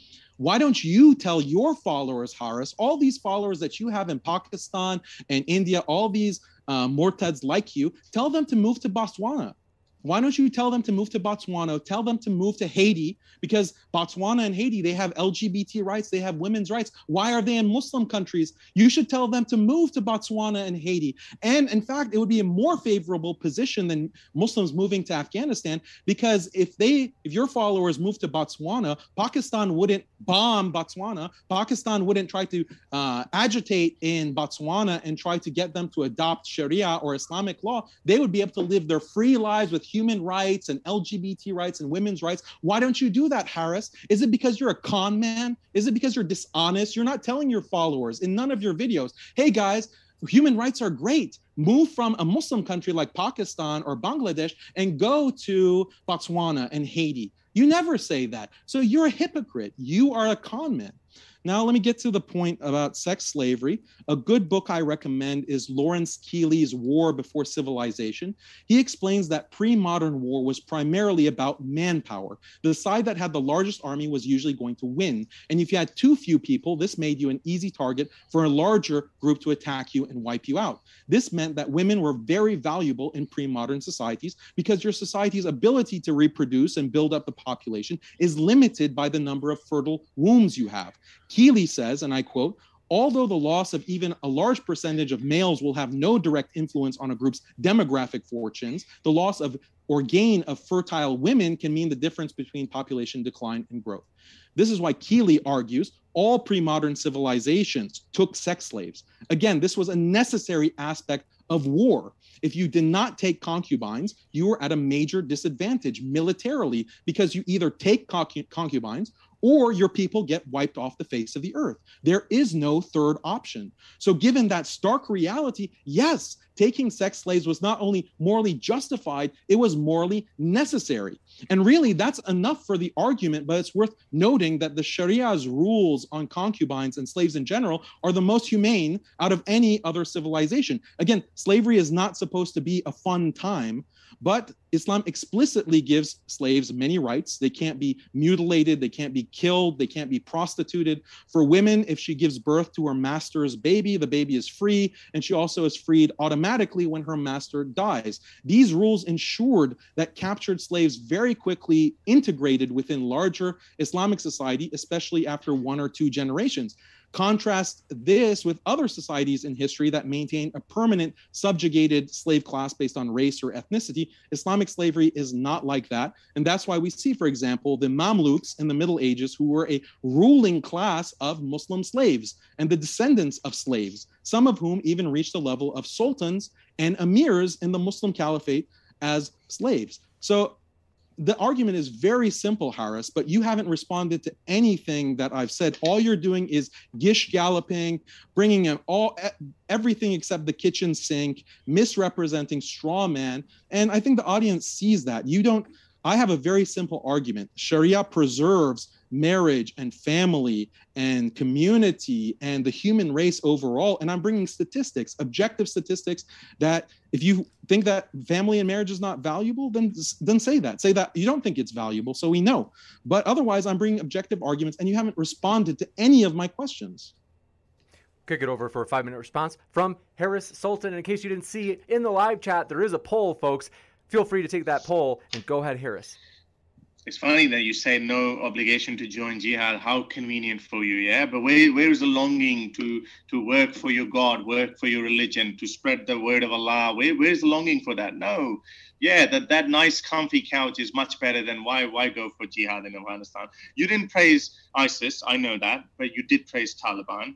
Why don't I move to Botswana or Haiti? Well, because human rights is not the only thing. It's just a part of the package. It's not the whole package. So there's so many other things that you want to get. Botswana and Haiti probably don't take refugees either. And why would you not want to go to a country where you can maximize pleasure and you live your life to its maximum? So I think that was easy to respond and take that long. Anyway, now let's talk about the rights Sharia gives to women. I'm sure you have a script written for that too, because you knew I would bring that up. Needless to say that their statement is worth half of that of a man, meaning they're not equal. Quran 2:282. They get half of the inheritance compared to their male counterparts. Quran 4:11. Female captives can be used as sex slaves, but above all, the biggest setback for women, especially Muslim women, is that their male counterparts can physically discipline them, as Quran 4:34 instructs. Forget about how Muslims interpret this verse, but its true manifestation can be seen from one of your own videos, where once a Muslim, not an atheist, not an ex-Muslim, a Muslim who hadn't turned off his compassion switch, like you have told you, this is not how Muslims treat women like you do. And you replied to him by asking, don't you want a woman who obeys you? Yes, you need an obedient servant, not an equal life partner with whom you build a relationship of trust, love on the basis of equality. Yes, you have your own worldview of preserving family and marriage and fertility rate and all that. Is this how you want to do it? You know what? Probably better if human race goes extinct. You build it upon how much she obeys you. Cook me dinner. Okay, husband. Wash my clothes. Okay, husband. If you fear disobedience from her, you can beat her up as per the Quran. Societies that build upon concepts like human rights will outlaw this because they say human rights, not man's rights alone. My partner or wife will simply say, go cook your own food. And I'll be like, okay, honey. In your article, my sister, you were talking about violence against women. And you said people who commit violence against women, you would only say that, don't leave them in a room with you, which is a respectable position to take. But honest, is it according to your worldview? Is it honest? Would you beat up the second caliph, Umar bin Khattab, who beat up Abu Bakr's sister when she wouldn't stop crying? Aisha even forbade Umar's vagabond what was his name? Anyway, whatever his name was, from entering her house. But he said, go in and bring me the daughter of Abu Quhafa. Hisham was his name. Went in and brought her out, where Umar bin Khattab gave her a number of blows, as recorded in Ibn Hisham, page 137 to 138. There are actually quite a few stories where Umar actually acted like a total tool. For example, once Umar saw a Persian slave girl wearing a scarf that belonged to Anas, and Umar gave her a number of blows, saying, don't assume the manners of free women. Al-Albani, in his book, Arwa al-Ghalil, volume 6, page 204, declared the narration as perfect. Once Ashad bin Qas went to stay at Umar's house, and he woke up in the middle of the night when he heard Umar beating the hell out of his wife. When he tried to stop Umar, guess what Umar said? Umar said, Prophet, peace be upon him, told me never ask a man when he's beating his wife. Sunan Ibn Majah, 1986. I want to know what would happen if you are left alone in the room with Umar. You like to say that you don't want to be left alone with those people, because I'm assuming that you're not going to sit down and play Monopoly with them. You're going to probably give them some of the taste of their own medicine. Or would you not? Or you might just worm your way out of it by saying, well, he was the enforcer of Allah's command, and so all's fair. Sure, if that's the way you want to go, I'll just leave it to the people to decide which world they would want to live in, because the society I live in ensures even a criminal doesn't get tortured to extract information. You got it. We'll go to a 5-minute response from Daniel. And then a couple of things, folks. Shortly, just a little bit here, we'll be going into the open dialogue. And also, just did a poll. Interesting to see. We asked what people identify as. We had 41% identify as Muslim, then 36% atheist, other 11%, and then Christian was 10%, which we're excited about having that kind of variety of people. We do hope you feel welcome no matter what walk of life you're from. And with that, go ahead, Daniel, the floor is all yours for 5 minutes. Okay, again, Harris is just gish galloping. He's throwing everything out there. I'm going to actually respond with arguments. I'll just respond to this wife beating argument. Simple question, Harris. Do you believe women should be subject to laws? If you do believe that women should be subject to laws, then that means you believe women should be subject to all kinds of violence, including being beaten, jailed, even executed. That's what it means to be subject to the law. So there really is no difference between Islam on quote unquote wife beating and human rights on this issue. Both Islam and human rights are in 100% agreement that women are accountable if they break the law. And that means Islam and human rights are in 100% agreement that women should be beaten. We only differ on who should do the beating. You say only the state. Only the state can punish women. Only the state should have a monopoly on all power and authority. Islam says, no, power should be distributed across kinship groups. And this means that the patriarch has authority to physically discipline members of his family, including his wives, if they violate important norms and values. Now let's ask women, if you violate the law, shouldn't you face consequences? And if you have to face consequences, who would you rather mete out those consequences? The cold iron fist of the bureaucratic, technocratic state, or the person who loves you the most in the whole world? The other important difference is that with the technocratic state, there is no higher authority. If the authoritarian modern state wants to persecute a particular woman, she has no recourse beyond the authority of the state. But in Islam, the husband is not the highest authority. If he is unjust to his wife, or if he causes serious abuse, then the wife can take him to the Islamic court and get paid damages. Or she can complain to her extended family and make her case so that other patriarchs can intervene and actually punish her husband. This is an organic system, and we see similar systems in all traditional cultures, Native American culture, even Christianity, read the Bible, even Judaism, read the Bible. They all have these kinds of rules. Nowadays, they've kind of reformed all of that. Islam is the only religion that's really honest on this. Look, let me put it like this. Is it possible to run a corporation without the possibility of physical discipline?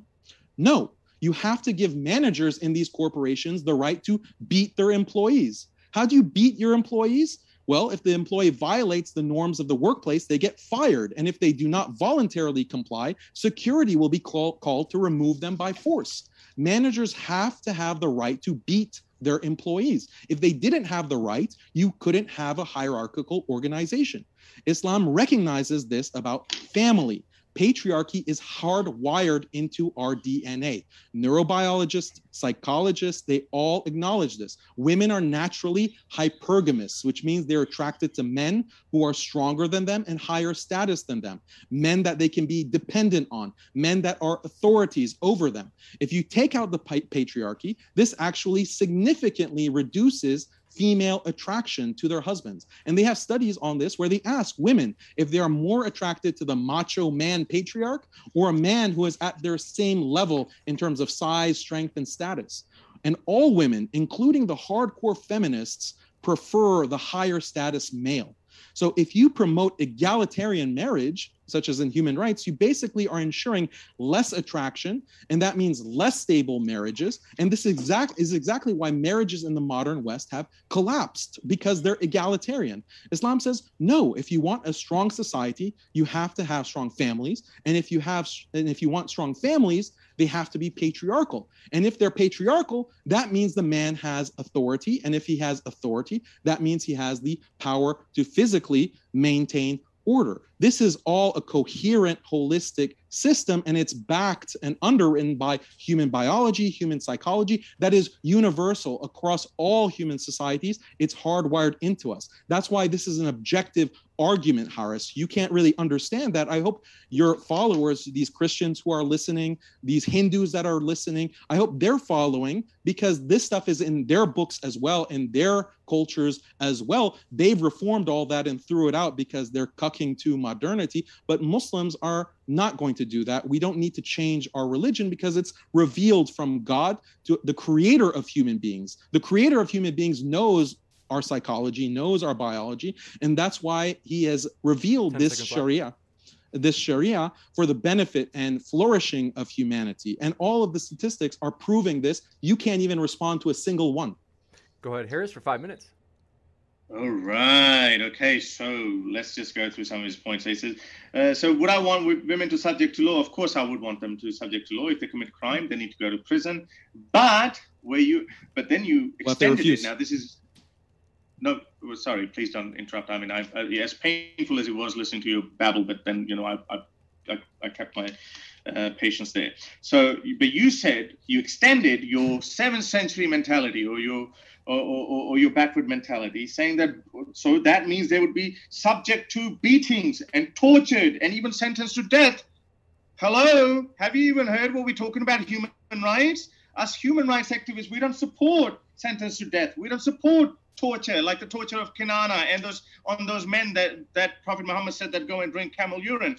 Like, we don't support that. Beating, we don't support that. So there is imprisonment, which is within reason. Yes, it's not ideal, but this is within reason. But at least we don't support torture. Yes, I know that if I beat a donkey, the donkey would probably be tamed. And this is the same mentality that you guys applied on human beings. A powerful person applies a force to scare them, intimidate them, and gets them under the thumb.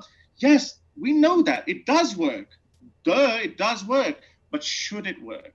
Because now we're not thinking about the powerful, we're thinking about the weak. This is why we're saying no, women should not be beaten. Now you say, okay, so who would you rather have them? So I've already said that we wouldn't be beating, torture, sentenced to death, just subject to law, meaning humane laws such as imprisonment, with a full chance of parole and rehabilitation, and not to seek vengeance. Only, so who would you want them to punish by? Well, the state or someone who loves them. I almost, I had to mute my mic when you said that, who loves them. Like a husband loves you. Baby, I love you, but you left your clothes outside and it rained again. Boom. That's what you mean love? This is what you're saying? No, Daniel, as I said, this is not in accordance with our worldview of human rights. You said, what was the pathetic analogy that you gave? That was about what you can beat the employees. Okay, again, see, you have to work on your analogies as well, because you said beat the employees. And I was thinking, what? Which corporations are beating their employees? But then you were using that as a synonym for firing them. There's a huge difference between firing someone and physically beating them. Yes, if you drag someone again, that is a different action. It's not equivalent of beating. It's like, what is worse, coughing, pushing, shoving, or actually cutting off someone's hand or a full-on fist in someone's face? These things are very simple to understand, but you can't understand that because you can't get your mind out of the 7th century ideology. There were a few other points that you made earlier, but I think we will probably open it up for back-to-back conversation. I think that would make it more interesting viewing for everyone. You got it. We've got one more 5-minute response. That's from Daniel, and then we'll go right into that open dialogue. Wait, do I get more time because he had the 20-minute opening? So it is true that you would get, given that Harris started and yield. Well, actually, one thing is he didn't take the full 20 minutes. He took 60. Yeah, I didn't. So you would get an extra minute. So what we can do, so if you go back, the recording of his opening statement, and if people really want to check, because I am keeping the time on every statement. James, that's okay. James, that's okay. Hold on a second. I'm Daniel, still talking. Hold on a second. I'm still talking. Hold on. So he did have one extra minute during that opening, and so you would get one extra minute added onto your 5-minute response if you'd like. Sure, I'd like that, please. So in other words, he asked for 20 minutes, but he only used 16 minutes in his opening. Does that make sense?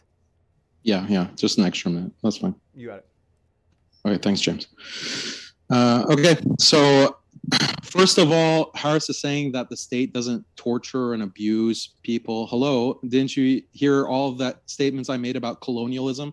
How the state is genociding people, torturing people, raping women. The state powers, the human rights nations that you're defending in this whole debate, Harris, have raped how many women, have imprisoned how many women, have tortured through solitary confinement and waterboarding how many women? Okay, so you are a totalitarian because you only trust the state to have this kind of power. In Islam, men can't torture their wives. In Islam, men can't, according to the Sharia, men cannot, even physically hurt their wives in a permanent kind of way. And it's clear that you don't understand the employee-employer example, because in most cases, the employee, if the employer says, your manager says, do this, you are part of an organization, there's a hierarchy, and there's a relationship between the manager and the employee. So the manager says, we need to get this done, and everyone works together. There's no need to call security and physically remove, right, by force, and use a nightstick or a gun or a taser to remove employees. Similarly, in Islamic law, that kind of thing doesn't happen. It only happens rarely. As rare as it would be for these corporations to physically remove and taser their employees. So there's complete parallel here between because you have to have the ability to enforce structure and norms with any hierarchical organization. And Islam is just saying that families have that kind of authority, and the patriarch has that kind of authority. It's not unfettered authority. It's not unchecked authority, but he has that in the same way that many institutions, hierarchical institutions in the modern world West, human rights respecting West, they have those kinds of authorities and the right to beat people as well. The only difference is you think that only the state, only the totalitarian, bureaucratic, technocratic state should have those kinds of rights. So there's not really a substantive difference there, and we can talk about it more if you need more explanation. But look, I just want to emphasize, we have seen how the extremist liberal doctrine of individual liberty at all costs threatens marriage, family, community. But really, this extremism threatens the very nature of humanity itself. Through the use of technology, modern liberal states now claim that people have the right to change their gender. If you don't want to be one gender, you can use technology to change it. Even children as young as 3 should have this option, according to the gender and sexuality experts who operate at the highest levels of academia in the Western world and government. But even beyond gender, people are now given the choice to change their species. Some people feel that they're not actually human, but they're actually cats or dogs deep down inside. Nowadays, certain surgeries can be used to physically alter bodies to transition people to their desired appearance. This is what philosophers like Yuval Harari call transhumanism. But gender and species transition is just the tip of the iceberg. You think they're going to stop with gender transition for kindergartners? No. They're just getting started. Imagine this human rights argument. When babies are born with a certain set of genitalia that could negatively that could negatively impact their gender identity later on. We need to make sure to genetically alter all fetuses so that everyone is born without any particular set of genitalia. That way, everyone can choose their gender more easily and seamlessly when they're older. That's in line with maximum liberty and maximum equality. Do you have a problem with forcibly altering fetuses to be born without genitalia? That means you're a transphobe. That means you're a bigot. That means you're against equality and human rights.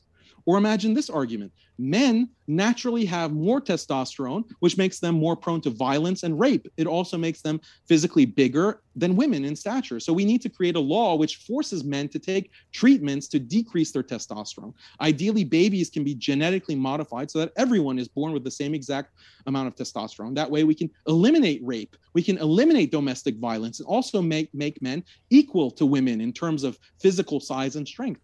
You're not pro-rape, are you? You're not pro-domestic violence, are you? Then you better support these mandatory genetic modifications. Otherwise, you're violating equality and women's rights.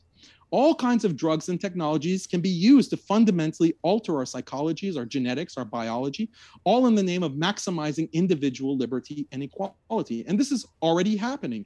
Just watch the news. There are no limits. This extremist liberal human rights ideology is set to destroy the human race itself. And Islam is the only religion and the only community that is pushing back and saying, no, we want to be human beings. We want to preserve our marriages, our families, our community, our humanity. We don't want this never-ending nightmare of human rights. No, thank you. We need to be clear here. This is not a debate about Sharia rejects freedom and equality versus human rights accepts them. This is really a debate about should we have restrictions on freedom and equality in order to preserve other important values versus no limits, freedom and equality extremism of Harris. That is what this debate is really about. 10 seconds left. Harris is selling you this extremism, and it's exactly like the child that only eats candy. That child is eventually going to die, just like these liberal societies are dying terrible deaths. But Sharia is the balanced meal, and that's why we need Sharia. You got it. And with that, we're going to jump into open conversation. Want to let you know several things, folks. In particular, our guests are linked in the description. So if you want to hear more from either Daniel or Harris, you certainly can by clicking on those links below. And that includes in the podcast as we put our guest links there as well in each podcast episode of the debate. Also, very exciting tonight, a good old Flat Earth versus Globe Earth debate, as well as next week, very exciting, a debate on biblical ethics as Dr. Josh and Skylar return. It's going to be amazing. So hit that subscribe button for many more debates to come. And with that, we're going to jump into open conversation. I trust you, gentlemen. You're professional. You guys are easygoing, and I think it's going to go well. So open dialogue. The floor is all yours, guys. All right. Yeah, so do you want to respond to any of my points? Do you want to respond to the Botswana question? Explain, what does human rights really offer, Harris? Well, human rights offer maximizing pleasure, reducing suffering, and well-being of humanity. No, you said maximizing pleasure, but that conflicts with the well-being of humanity. No, it doesn't. That's why I just okay, do you value marriage? Do you value family? I value family, yes, of course. Okay, then how are you not seeing the death of family in the world all over? I read all those stats, so tell me. Yeah, because but some of your stats, I don't know, I haven't been able to verify that. I don't take your word for it. But what you're saying about family, which family are you talking about? One man having 4 families. The whatever family challenges that we could have in the Western world as a result of falling fertility rate. I also quoted Pew result, which said that but you said it was a good thing. As women, listen to that. As well, for different reasons though. But as Muslims get more and more advanced, more education, their level of income goes up. Their fertility is also falling down, and also as for it's a bad thing. Just to let Harris finish. Sure. It has to be, there has to be a balance. Well, 2.2 would be a good balance. Every forecaster of the world's population says that we can't even keep growing indefinitely, and 10 billion might be the absolute critical, and we will start falling down after that. So these challenges will come. There's nothing absolute. That is our argument. There's nothing absolute. What you advocate for, Daniel, you say that this is absolute. This is how it is. This is how it's supposed to be. You made a point about slavery. You like the other one that you said, well, it's not obligatory to go jihad. So, okay, this is comfortable for you. And owning slave is not obligatory either. But it wasn't abolished. It wasn't abolished by that. No person can defend, and to the best of my ability, and please, I would like to hear your response on that too. You actually were pro-slavery. You were saying that you could even bring back slavery. So how could anyone defend having slavery and owning other people? What about the families of those people? I mean, they're always going to live beneath the master's heel.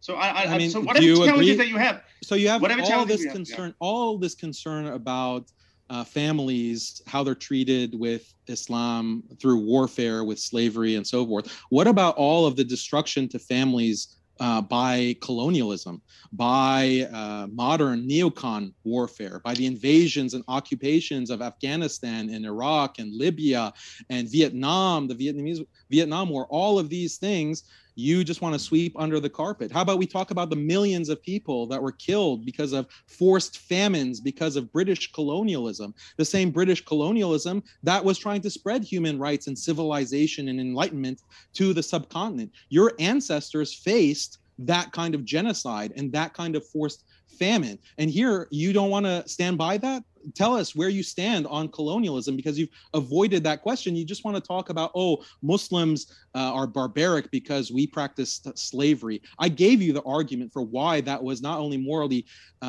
justified, it was morally necessary. And all of these other cultures practiced it. All of these other religions condoned it. I cited you Lawrence Keeley, an academic who explains exactly why you have to have it to survive. Otherwise, you're going to be wiped off the face of the earth. You haven't addressed any of these things. And I just want to ask you, when you say that, okay, fine, our fertility rates I'm going to forget all your points. I mean, if you're asking me these questions, I can respond very quickly. We can go back and forth very quickly. It's up to you. I want to just more say you talk, one thing about more you talk, better it is for me. Okay, then I'll keep talking. The fertility rate. One more point to add on, because it's also a challenge for the audience to follow all the points. So we'll give you one more, Daniel, sure. And then we'll kick it over to Harris right after.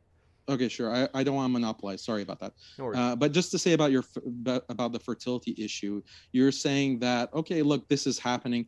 It's below replacement levels in most of these Western developed countries. That means the population is going to go extinct. Like, this is literally an existential threat. So you say, okay, we need to get up to 2.2. What are you going to suggest to do that? What kind of policies? Because you have to have a policy that's not voluntary, because people are not voluntarily choosing to get married now. They're not voluntarily choosing to have families now. So what policy are you going to introduce? And that's going to limit people's individual freedom and individual choice, right?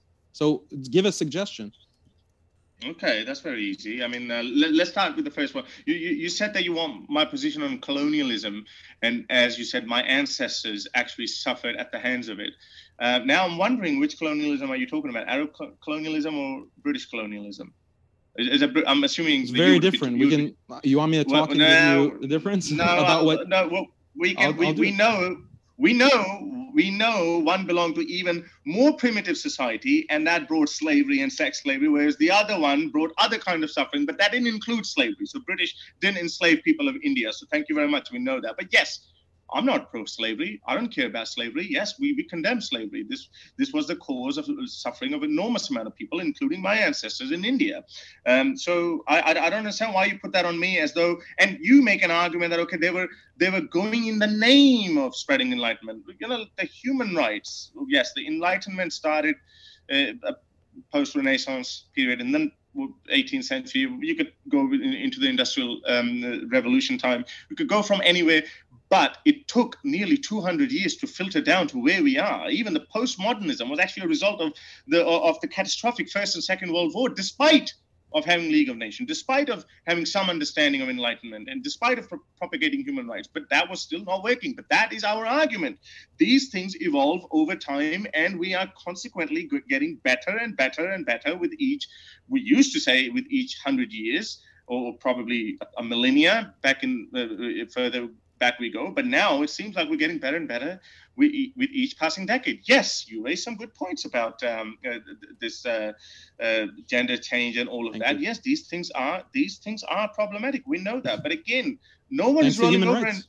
But That's overly simplification of human rights, because that's not all human rights says. The pre part of what human rights says, a big part of it. What modernism is, which is scientific inquiry and reason,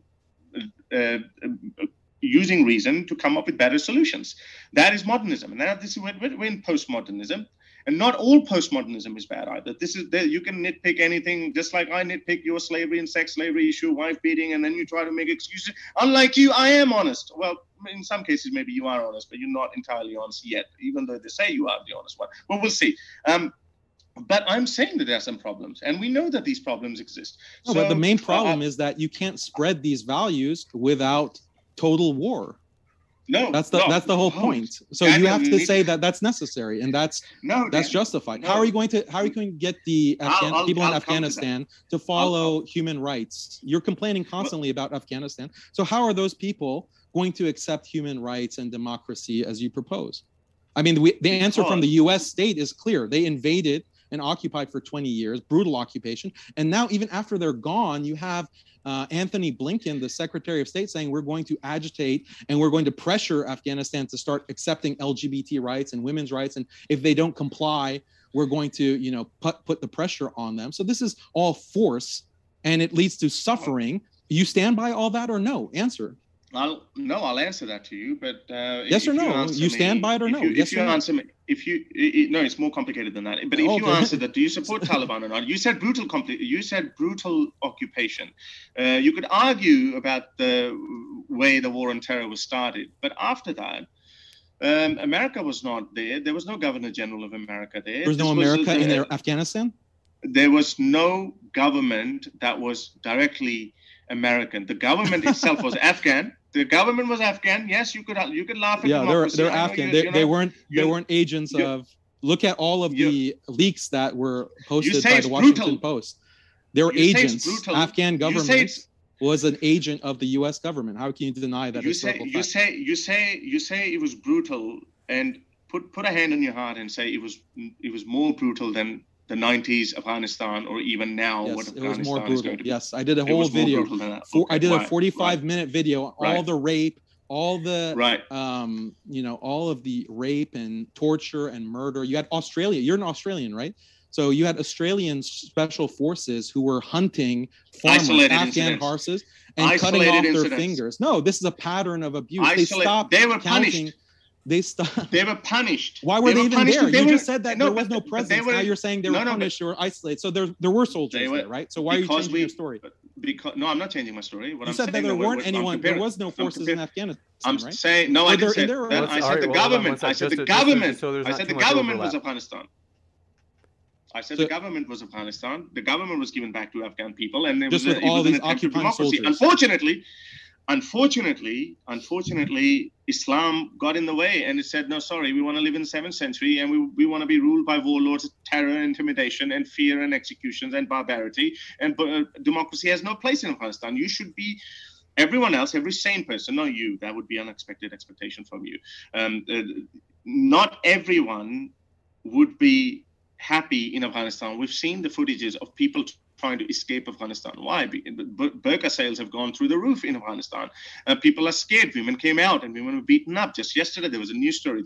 People are trying to escape El Salvador and Mexico. People are trying to escape all of these countries. Let's let Harris finish this point. I promise we'll come right back to you. Harris, if you want to make this last point, and then we'll kick it back over. Because Daniel made all these points. So anyway, people are escaping those. Yes, I know if America says that everyone at the Lahore or Mumbai airport goes there, will go there. But no, we know that for a fact that they're leaving for different reasons. People are scared in Afghanistan for good reasons, because we know what Taliban have done. You said something about how would you we will go towards extinction, and how would you increase the fertility rate, and you offered a solution that you can only impose these policies by war. You literally want to beat people up and invade a country and tell them to have sex and make more babies? No, that's not what I said.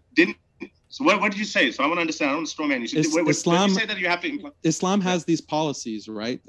In the Sharia, you can't have premarital sex. You can't have extramarital sex. You have modesty. You have gender separation. You encourage Muslims to marry young and have children and be fertile. Those are all policies within the Sharia that when people abide by them, there is higher fertility. You have stronger families. You have healthier societies because of that. That was the argument.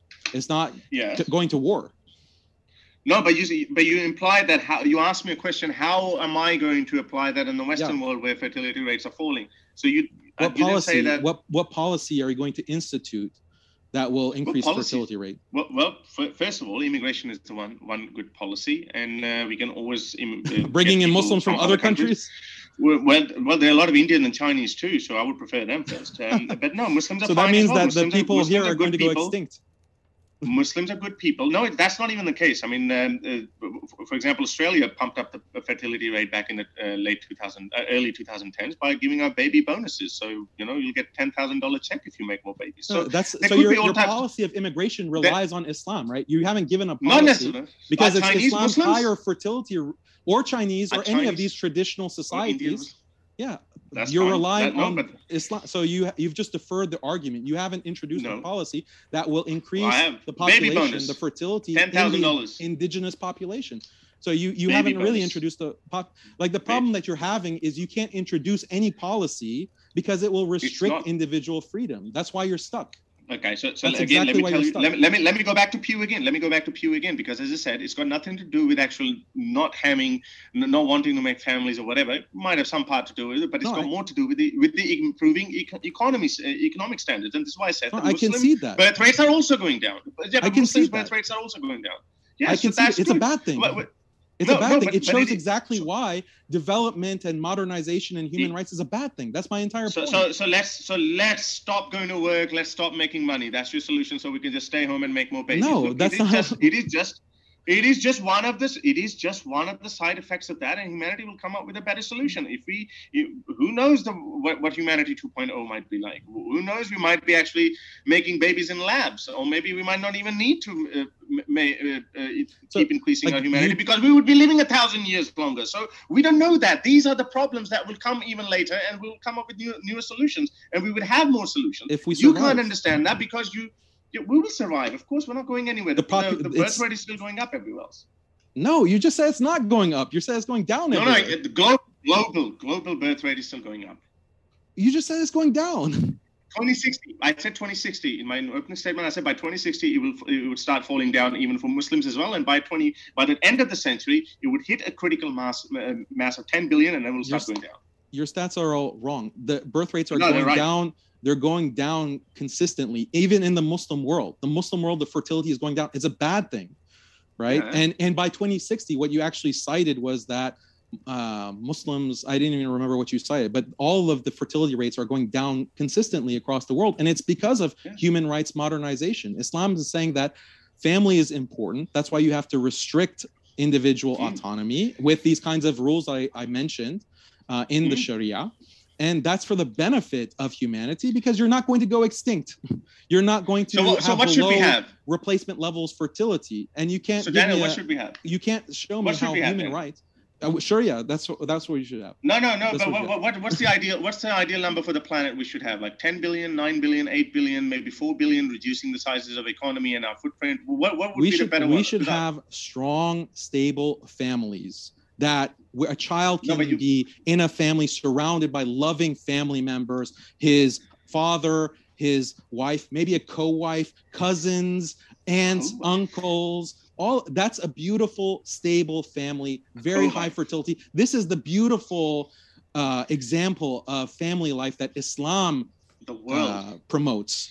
The world what does human rights promote? Human rights promotes a child with his single mother just going to school and falling into drugs and mental health problems. That's what human rights offers the world.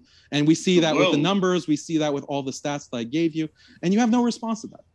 I've given you a response. Well, I've given you more nuanced response, and you're not understanding that because these are the 21st century. That would be the latter part of the 21st century problem. Then we'll come up with a solution. What you're saying, you can't give me a reason. What you're saying, you're facing that. Just to hear from Harris.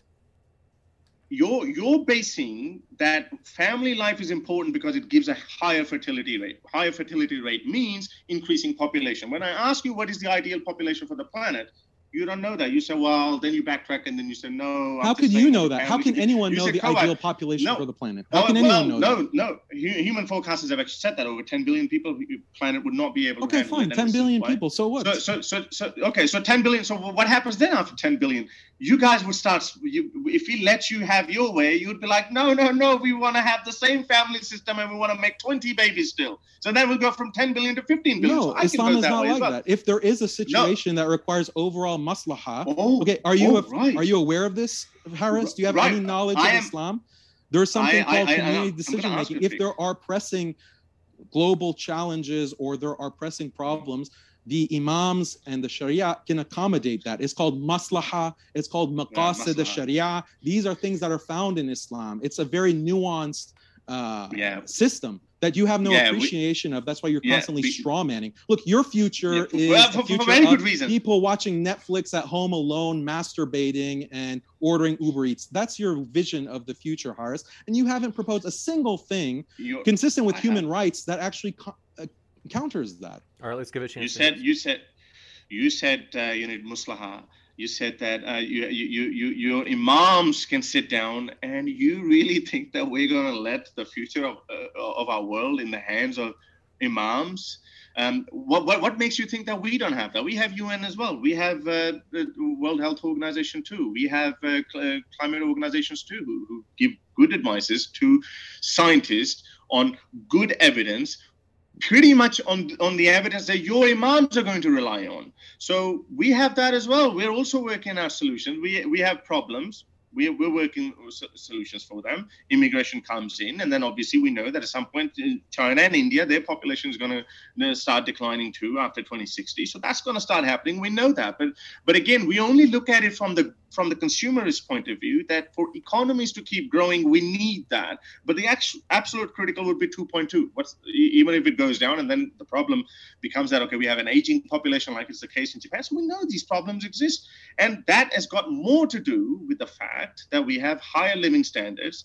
You could blame consumerism more than you want to blame human rights, because human rights is simply that we're talking about is improving the lives of people and reducing suffering. Unfortunately, you cannot understand that the ideas that Prophet Muhammad promoted, those are conducive to the well-being of human, and it plays no part in reducing suffering, maybe as collectively, but that is the same totalitarian ideology that you dare to call me extremist. I mean, you say that human rights people are extremists. Yes, right. I mean, obviously maybe we have different meanings. You're talking about these international organizations, right? And they're planning. Yeah, let's talk about the plans of the World Economic Forum, where they released this position paper that they say by 2030, you will have no privacy, you will own nothing, and you will be happy. Like, this is their vision of 2030. Every individual living in a pod and eating some kind of bug-based meats because actual beef is bad for the environment and climate, supposedly. So let's have that vision of the future. That vision of the future that the World Economic Forum and the UN and all these experts, that's the vision that you're promoting, Haris. That's what you want for the future of humanity, this dystopia. And Muslims are just saying, I'm just saying, no, we don't want that future. We don't want a future where all cultures are destroyed, all religions are destroyed. You're just living in a pod by yourself and you have no family, you have no connections. You're just sitting in front of Netflix and masturbating and eating bug-based meats. Muslims are just saying, we don't want that future for humanity. And you're not proposing anything that contradicts that. We want 4 wives instead, and if my child turns out to be homosexual, he needs to be thrown off the rooftop, and that is what you're proposing, which is obviously. I made it very clear. There are rules that restrict individual liberty and full equality, because those are not the only values, and you can't propose anything. This was the balance question, and you haven't proposed anything. All right, You haven't. They're not. We'll go back to Haris for a couple of minutes. They're not the acceptable positions by your standards. I may as well go and live in China then, because if I have to take totalitarian views for collective good, then I can take some of their totalitarian views as well. talked about, you made fun of like, okay, we're going to be eating bugs or something, which kind of reminded me of are snails. I mean, let's just go back to Sharia for a little bit, right? So do you actually think Sharia is sacred? Do you think it's clear or it's open to interpretation? What do you think about Sharia? Like, I mean, you're defending Sharia. So let's just talk about Sharia. Is it clear or it's open to interpretation? There are certain parts of it that are unequivocal. Qat'i is the actual term for that. And there are certain parts that are open to ijtihad, where scholars, ulama, can differ and they can use their reasoning based on Quran and hadith and qiyas, as well as ijma', to come to their conclusions.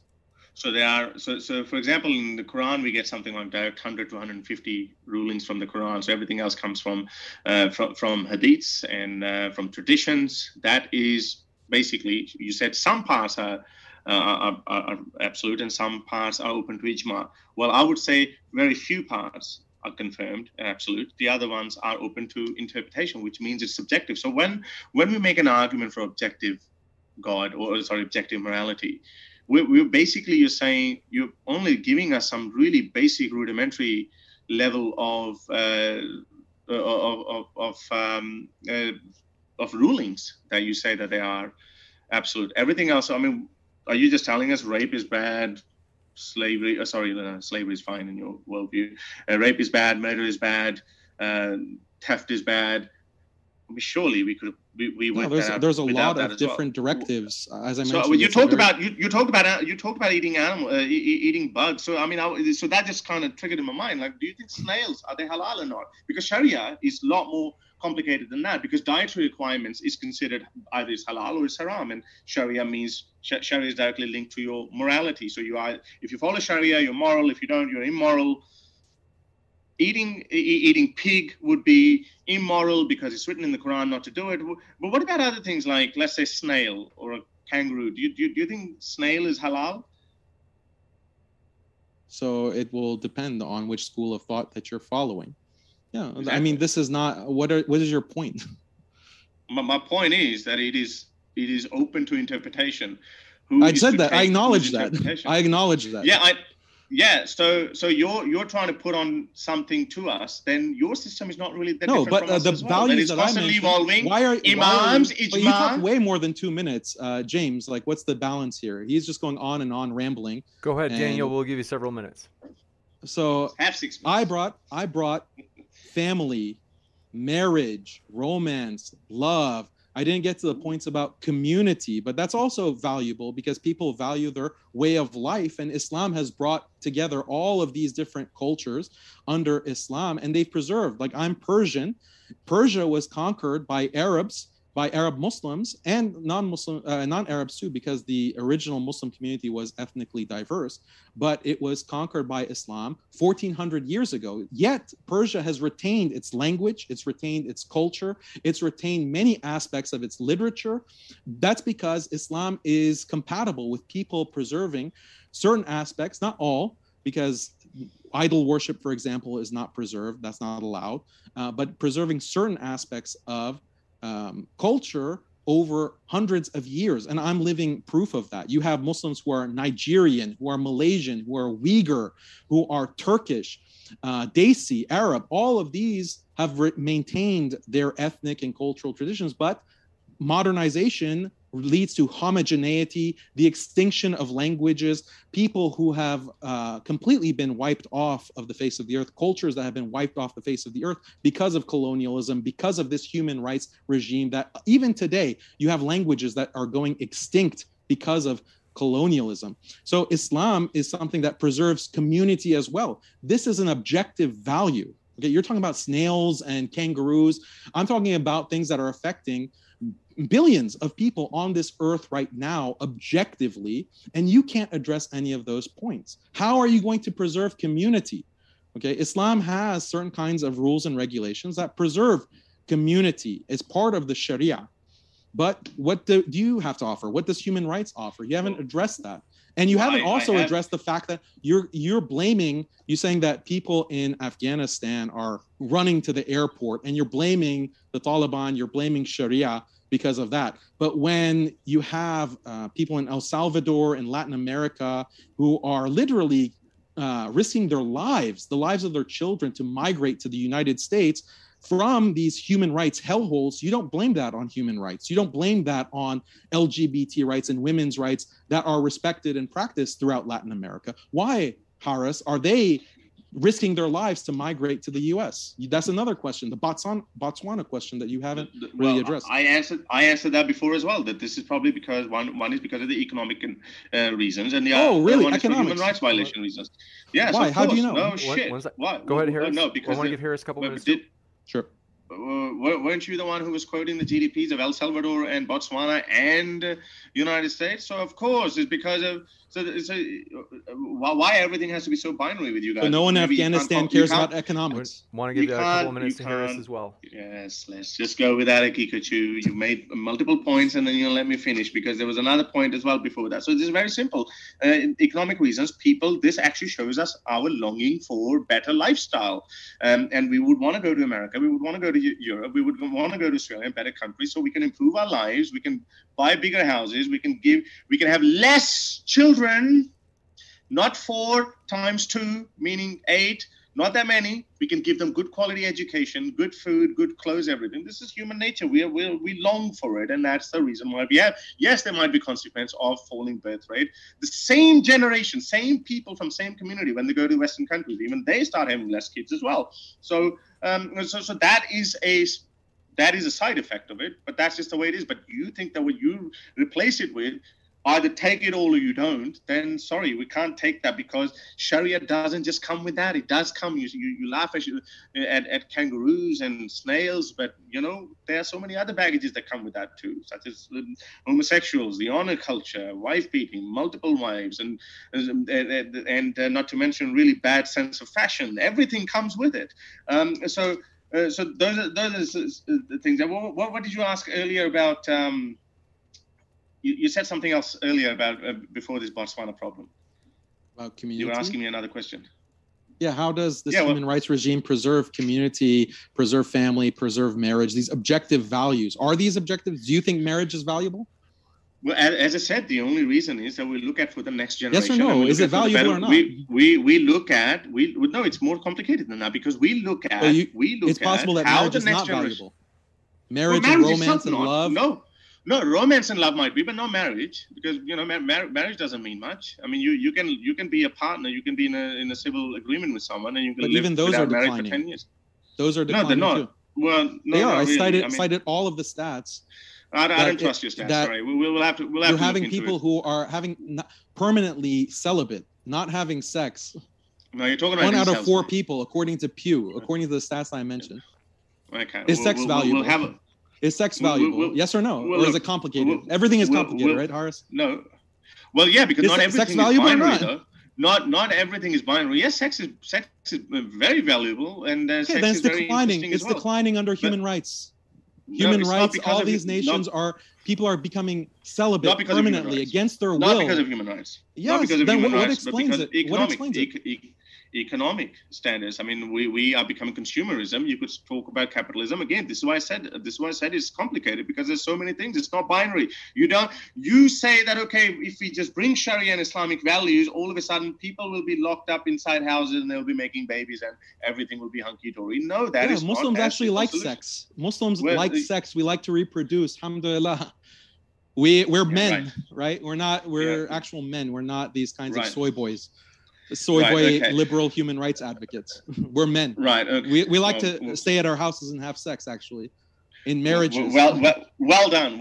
And I see I see how you say that. What kind of men you are? You actually say that. Oh, don't you want a woman who is obedient? That is your definition of manhood. Because we like stable marriages, like 99% of other human cultures. Like 99% of other human cultures that you want to wipe out. Primitive. You want to wipe out. Wipe out the primitive people. Bomb them. No, I'm not saying for wipe genocide them. No, not people. Those primitive people. No, I said dehumanize them. Genocide those primitive people. Good job, Haris. You're an amazing human rights advocate. It's not going to work. Those primitive people. It's not going to work. I'm talking about the cultures being primitive. And when those people come out. Primitive cultures, when they step into the yes, so that's fine. Cultures, I don't care about that. But when they come out in the 21st century, they adopt modernism. When they come to the modern world, then that's good. Then everyone, whether they're from Botswana or they're from El Salvador or from India or China or Pakistan, wherever they go, Afghanistan, they go to America, or their own local countries become modern. That's fine, because then we're not going to expect 50% of our population to be obedient to us. Now, that's your definition of manhood. I'm sorry. You want everyone to be obedient to the totalitarian state.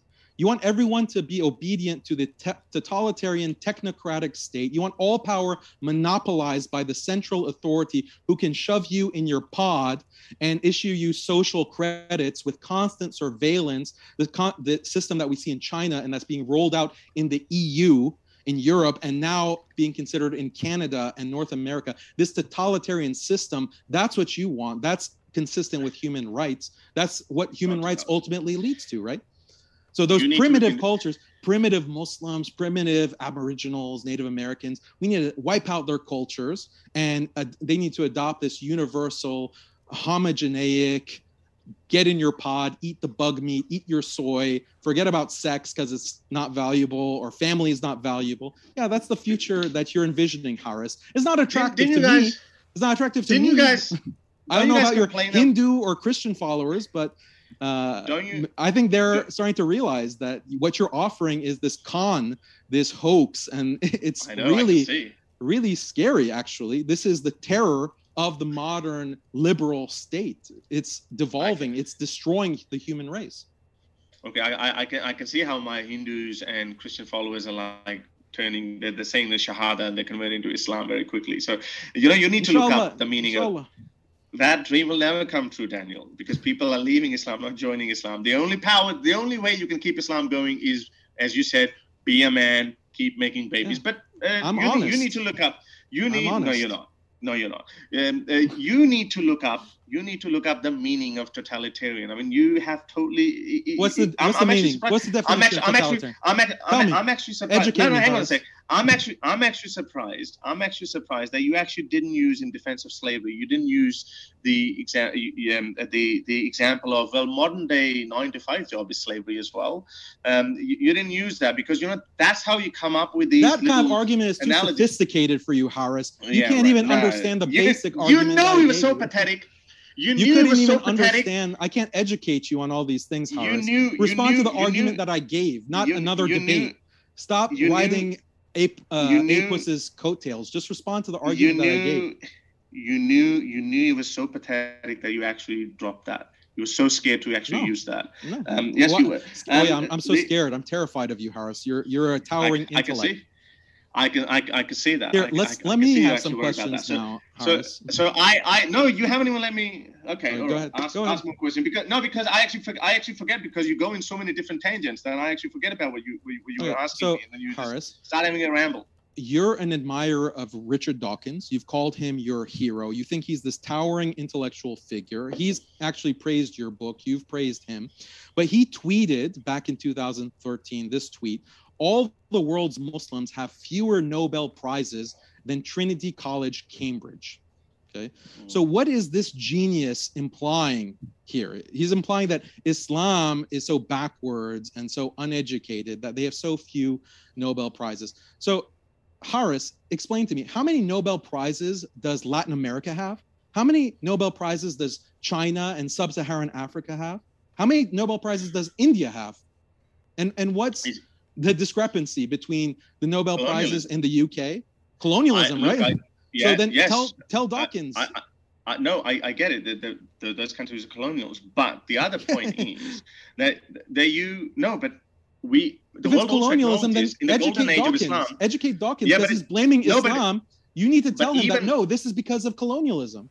Even before Nobel Prizes became a thing, even before that, when there was no colonialism, when Islamic Caliphate was in full flow, it did not match the levels of scientific revolution that West enjoyed, or even the Islamic world enjoyed in the 9th and 10th centuries.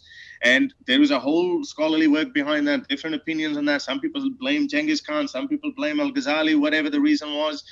But science or discovery in the Islamic world just went down. And unfortunately, it seems like, for example, when we just simply talk about evolution, we talk about evolution, and when the Muslim scholarly, when universities in Muslim countries, when they don't even acknowledge evolution, how are we ever going to make any progress in the fields of biology? You could argue about physics and chemistry, and we could hope that, but again, this would be linked. This would be, let me finish my point, man, come on. This would come to a point that as Muslim countries advance as well, they get better, we get better economy in countries like Pakistan or Turkey or Saudi Arabia is modernizing. Now the Saudi Arabia is modernizing, we're getting better university, UAE is modernizing, better universities. Then yes, UAE has put I'm happy for UAE. But that has also just come from modernism, not necessarily, not by reading the Quran or bringing Sharia back. I mean, Muslim countries are throwing Sharia as well. But you conceded that Islam had a golden age of science, right? So it's not Islam that's the problem. It's colonialism. Islamic world had it. Islamic world had it, not Islam caused it. It's like West Ham and Christian world have. So all the problems are blamed on Islam, and all of the positive things are blamed on everything except Islam. That's the way that you're going about it, right? Where's the principle? What directly comes from theology? It would be blamed on that. I mean, the theology is very clear. Allah slavery, sex slavery, wife beating, these kind of things come directly from Islam. Yes, yeah, all responded to. I responded to all of those points. You haven't responded to my point. You're saying that you acknowledge that Islam is not anti-science. Want to jump in? Just pardon my interruption, but do want to mention we're going to go in just a short bit. We're going to go into the Q&A, folks, and at the live chat at Modern Day Debate. If you type in at Modern Day Debate, that helps it make it clearer for me to see your question. We do have a lot, though, in terms of the Q&A questions already, so no guarantees that we'll get to it because we want to get our speakers out at a decent time. But go ahead, gentlemen. Want to give you a chance to wrap up. I think we should go to the questions as well, because I think we've only got 10-15 minutes left. But anyway, I can't enjoy this conversation. I think there's probably a lot more to talk about. And Hakikatu, I don't know if you want, maybe we can have a round two as well. But where you think that you have given answers to slavery or wife beating or whatever these things, where you think in your mind, and this is what fascinates me, that you live in such a little bubble of your manhood, that you think that whatever you've said, people are going to buy that. No one is buying that other than your own choir boys. No one outside of that circle is buying that. This doesn't make any sense, Daniel. If you they are buying it because they're part of those cultures too. The Christians and the Hindus and the Jews, they can look at their own cultures. They can look at their own traditions. They can look at their ways of life, and they'll find that there are a lot of parallels. A lot of parallels with Islam, and then they'll realize that it's the modern world that's destroying our ways of life. It's modern world that's destroying our families, our marriages, and clearly this is not sustainable. That's what they're going to realize. You just saying slavery, wife beating, concubines, that's all your whole argument is just putting out those words. You haven't addressed or been conversant. You haven't been conversant with any of the arguments or the points that I made, logically explaining, citing academics, citing studies. You haven't. Yeah, it's all riffraff. Academia is riffraff. I try to be objective. That's not objective. You didn't even answer my objective morality scientific question, studies aren't objective. Well, I'm not going to take any scientific study from you. I'm not going to take. It's not from me. It's published in Science. It's published in Nature. Pew is Pew. You have a problem with Pew? And how about the Global Social Survey? How about the Ethnographic Atlas? How about that? How about your interpretations? World Value Survey. Are those objective? I'm not going to take your interpretations of them. I'm not going to take your interpretations. I just gave you the numbers. Also, I don't trust. Well, no, you just gave me. I'm not aware of them. I can't. I'll put all of the citations. I'll put all the citations in the video description after the debate, so people can analyze it and for themselves. And then, what we can do is you can actually send. So when you put it up, then we can debate on them, and then we'll see that how honest is your interpretation of that data, and how you're actually how you're twisting your worldview to fit that as a solution, and then I'll see, okay, how can I shift my worldview and fit according to that, and then come up with a solution. So this is actually very easy. I think, Daniel, you should know this. But anyway, so the reason why I bring up those loaded terms is because I know this is your Achilles heel. For us, it's harder to argue or reason with people who are these postmodernist Islamic scholars, because they also believe in this, constantly evolving morality, and they believe they're reasonable people because they haven't switched off the compassion switch. But you guys, it's so easy because, yes, I just have to throw sex slave at you. Like your prophet did that. Why would I want morality or family system from him when he did that? I'm sorry, I'll find someone else. I'll use my own brain to come up with another solution. So anyway, I think we should open up to... so your problem is not with Islam. Your problem is not with the Prophet, peace be upon him, practice sex slavery. You find this throughout all of these 99% of other societies and cultures. Read Lawrence Keeley, his book on modern warfare. Read all of that. And they're all ancient. I know that. They're all ancient. I know that. I don't go. Yeah. So shouldn't morality be based on contextual factors? Morality should be based on reason in light of constantly evolving situations around us. Yeah, exactly. There are the different situation and circumstance in the past than today. Look, Apostate Prophet acknowledged it. That's not your claim, though, Ty. It is. This morality is for all time. You change your position because you were supposed to be literalist and honest. Didn't I say that jihad? Didn't I say jihad? Didn't I say slavery? I said that certain aspects of Islamic law are context dependent. They're based on ijtihad. They're based on maslaha maqasid, and certain are not. This is something that is acknowledged throughout Islamic tradition in fiqh and Sharia jurisprudence. It's all there. I haven't sugarcoated anything or hidden everything. Been an open book about this. Certain rulings have always been there. Certain rulings will always stay there, and those rulings are barbaric. But those rulings are barbaric, this is what Baghdadi. Baghdadi said, why should I stop taking slaves? Because UNO or America tells me, which is a very valid point. Your prophet allowed you to have sex slaves. So I gave you the reason for that. You gave the reason for other imams. I don't accept that. What if I'm a literalist? What if I follow just a hadith? I gave you an argument. Remember, I said, let me steelman your argument, Haris. Okay, people who are watching, rewind the tape and watch that section. I steelmanned your argument for you. You didn't even make that point. I made that point. And I explained why, even in that situation, the world would be a better place if instead of nukes, chemical warfare, biological warfare, constant mass surveillance from intelligence agencies, and warrantless wiretapping, all of this, on one hand, and a world that has slavery, and a world that has slavery. Which one is better? And I said, and there's a lot to say about slavery being the better world, the world that's lower tech but has not slavery. For the slave. No, not really, not for the slave. It's not great for the guy who's being nuked. It's not great for the guy that's being burned alive with chemical weapons, with biological weapons. It's not great for those victims of Agent Orange, those children born with these kinds of huge heads because of birth defects. I would rather be nuked than be a slave for someone for 20 years. I would rather be nuked than be enslaved for someone for 30 years. Then be killed by a nuclear weapon. I'd rather be killed than be a slave. Okay. We're at the point in which we would jump into. That's really logical. That's so easy. So, gentlemen, I do want to transition.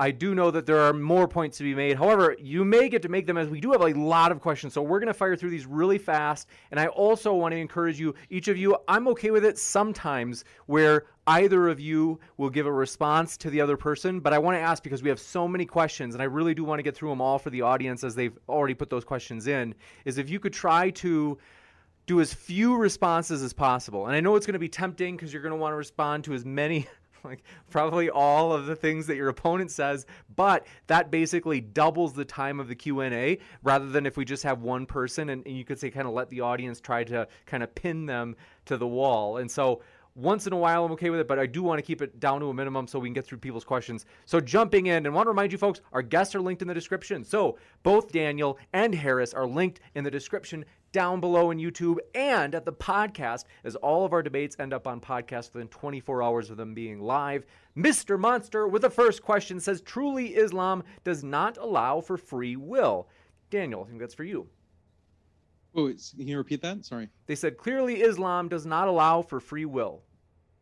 No, the argument that I made is that individual liberty and the freedom to choose and equality, these are beautiful values that Islam acknowledges and respects. But Islam says that these are not the only values. There are other values that are important as well and deserve to be respected and preserved. There are other institutions that deserve to be respected and preserved. Institutions like marriage, family, community, and just human biology, humanity itself. That is something that is worth preserving. But in order to preserve those things, sometimes you have to put limits on free choice, on individual liberty. And this is why Islam is balanced. But if you have this human rights extremism where free choice and free will is everything, then that leads to really bad consequences. And the stats, the objective stats, prove how that ideology is destroying marriage, it's destroying family, it's destroying community, it's destroying all these other values. The value of truth, for example. Truth is an important value. Justice is an important value. But if happiness and free will are the only values, why not just put everyone on soma, like on these kinds of antidepressants that put people in a constant state of euphoria? Why not have that kind of future using technology? Because then you'll maximize happiness. And is that going to be the best world that we would live in, where everyone is doped up on soma, like in the novel Brave New World? Is that the future that we want? No, because happiness is not the only value. We got it in. We must jump to the next one. Thank you very much for your question. This one coming in from Udahef. I can't answer that. Well, I mean, if you it's going to double up the time of the Q&A if we have each of you respond to a question. How much time do we have? How much time do we have? Let's see. If you include the fact that we cut early and a couple sections, have maybe about 38 minutes for the Q&A. So we've got to cruise through these. And I got to say, folks, please, we have so many questions that at this point we can't guarantee that we'll get to read any new questions. So please know that no matter what way you submit the question, we have so many. I want to let you know there's no guarantee we can read it. So I would I have to respond to this one because I think it's fair to have the other response as well. Hold on a second. Hold on 1 second. Just so do you understand though the idea that it will, the audience has submitted a lot of questions they'd love to have heard. And so if you've already had about 2 hours of you guys going back and forth. And so I do kind of want to minimize these. If you really have to on this one, on whether or not there's No, that's okay. Okay. Let's go with the next one then. You'd have Heku says, under Sharia, Muhammad was allowed to marry Aisha when she was 6. Would this be allowed under your system, Daniel? Oh, so 2 questions for me. We're not going to go back and forth? Oh, some of them, a lot of them are going to be, we haven't organized it so that it's alternating. Sometimes it's going to be several in a row for one person. Just answer it, Daniel. Just answer it. Yeah, I mean, this is something that many cultures practice to this day. And it's based on this biological reality. And you find many cultures where they're trying to maximize the fertility window of women because they want to have more children. And this is basically the way that evolutionary psychologists explain it. And I'm not promoting evolution, but these are people that you would respect, Harris, or other atheists. They say that it's actually to an evolutionary advantage to maximize the fertility window so you have as many children as possible, because women only have about 25 to 30 years of fertility. If they wait until they're 25 or 30 or 35 to get married and have kids or have sex, then that means they'll only have maybe 1, maximum 2 children. But this will allow extinction of the population and for the people to be wiped out. So this goes back to what Lawrence Keeley says.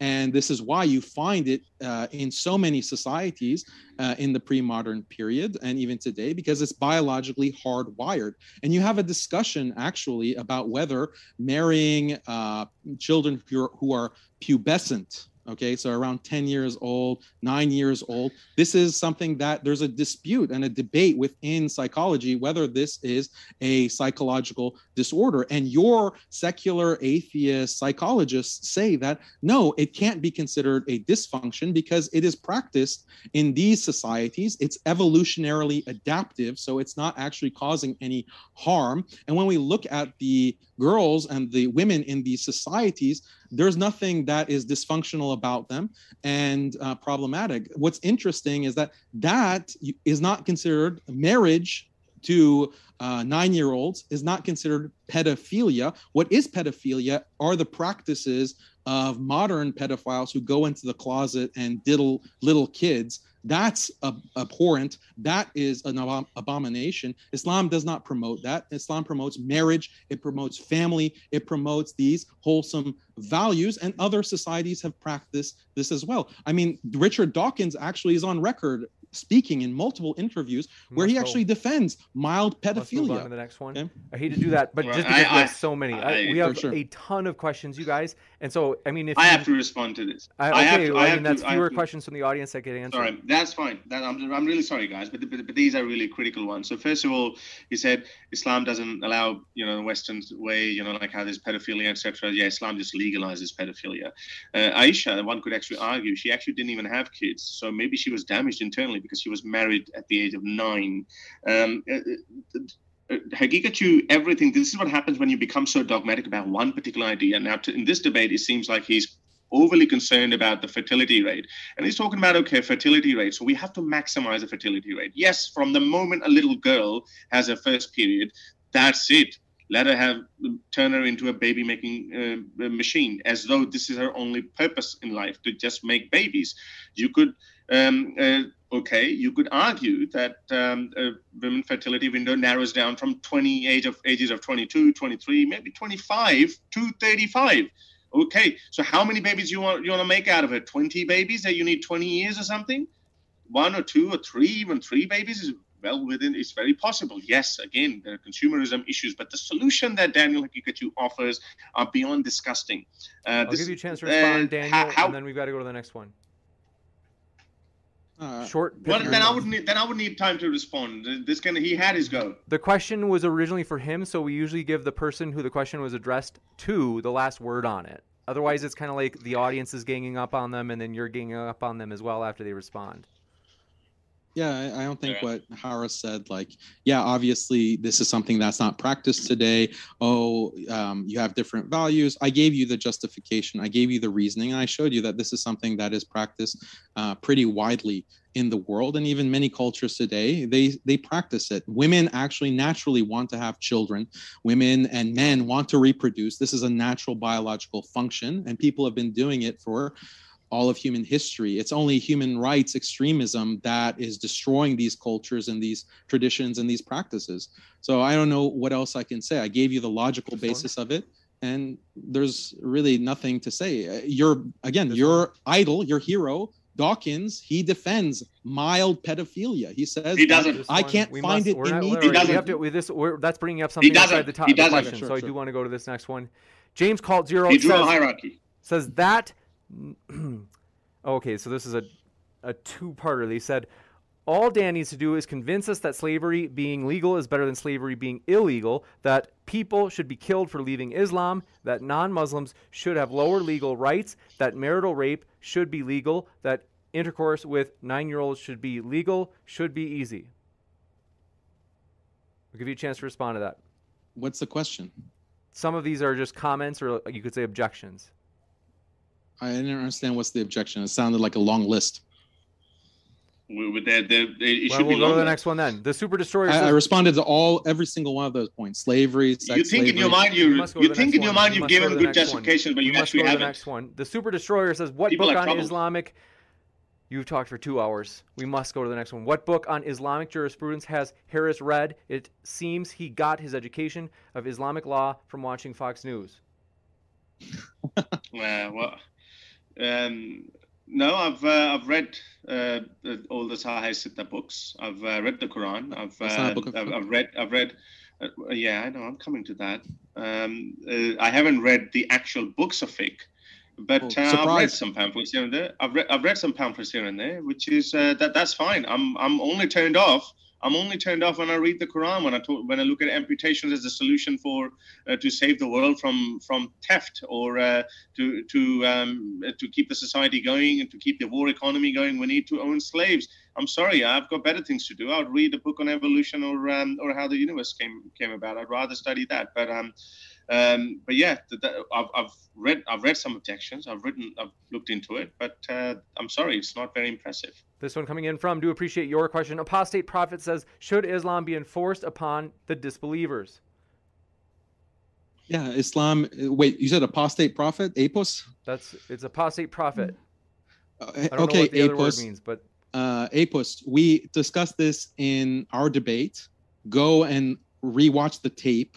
We talked about universalism. Liberalism is a universalist ideology. It believes in imposing human rights and this kind of LGBT rights extremism on the entire planet, and it does through colonialism, through occupation, through sanctions, forced famine.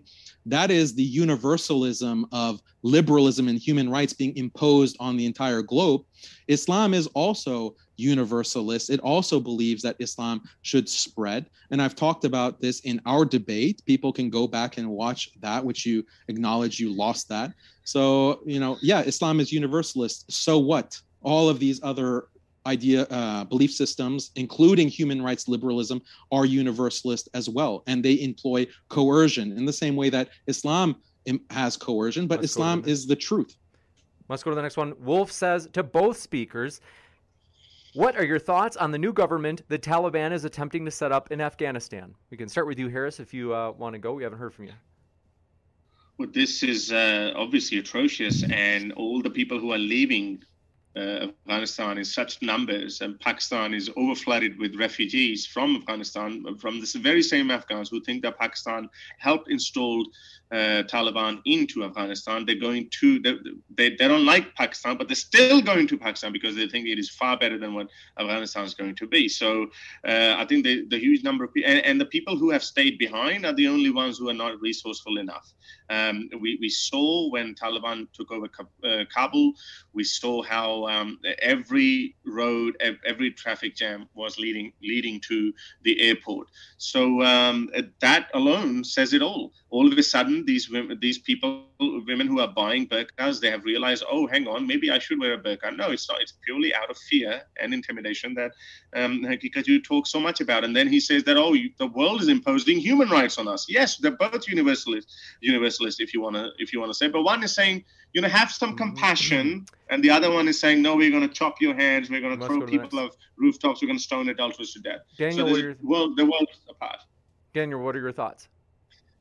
Yeah, the Taliban, they're another government. Insofar as they want to implement Sharia, I think that's great. I really hope that they will implement the Sharia. And I hope, that they will not be attacked and sanctioned and pressured by the U.S. And in these brutal kinds of ways where all countries that try to implement Islam are sanctioned and pressured. But I have a question for related to this, because Harris mentioned people leaving Afghanistan. I highly recommend we don't do it, just because we have so many questions from the audience that they really want to hear you guys respond to. Look, Harris, if you were offered, imagine 50K in Australia. If there were a country that was offering you 10 times as much, right? 10 times as much, 500K, would you get on the next flight to that country? No, probably not. No, 500K, 10 times your salary, 50 times your salary. No, because if I have my family here, I'm happy here. You can move your family first class with that kind of paycheck. Yeah, but maybe I still have. Yeah, okay, maybe if you make the whole family as well, then maybe the case. But okay, why are you laughing? Hang on. Whoa! I gotta finish this point. Why are you laughing as though you've actually made a slam dunk argument? You haven't proven anything. So you've actually you've actually proven my point. It's a massive own goal, Daniel, because these people who are trying to go to America, they're single males. Sometimes women have been giving their children away. Just take my child away. So they're not like going entire family for economic reasons. Yes, if it was for economic reasons, you could say, okay, it's for economic reasons. But these people are not leaving for economic reasons. These people are leaving out of fear for Taliban and the suffering they're going to bring to people. Now Let's go to the next one. This one coming in from Apostate Prophet says, Daniel, Muhammad said the sun travels to a Wait, resting why are we place. taking all questions from apostate prophet? He already got his questions. Go to some other question. I don't need to answer questions from that loser. Like, he's not relevant. We answer them in the order they came in. So Be careful if you get you, because after this debate, people Where are are going questions to from lose. go to the where next one. Harris? All right, Where are the we've- questions from? we've got to go to the from next Muslims one. for Harris. Listen, we take them in the order that they come in. If you want to make sure that it's done I want that a particular balanced way, Q&A. you have to let us. I want a balanced Q&A. This is the where way we've Harris always gets done it. Nobody's asked. ever complained about it in 600 debates that I've moderated. So we're going to do He this always the way that we've complains. always done it. You're This one comes complaining in and about they say, like not enough questions, they but said- this two from the They same said, person. listen, we take them in the order that they came in. If you didn't want that, you could let us know before the debate. So they said Muhammad said the sun travels to a resting place at sunset and prostrates to the throne of Allah, where it asks for permission to rise again. Do you agree with Muhammad? The Quran says this, the Hadith say this, and yes, of course, I agree.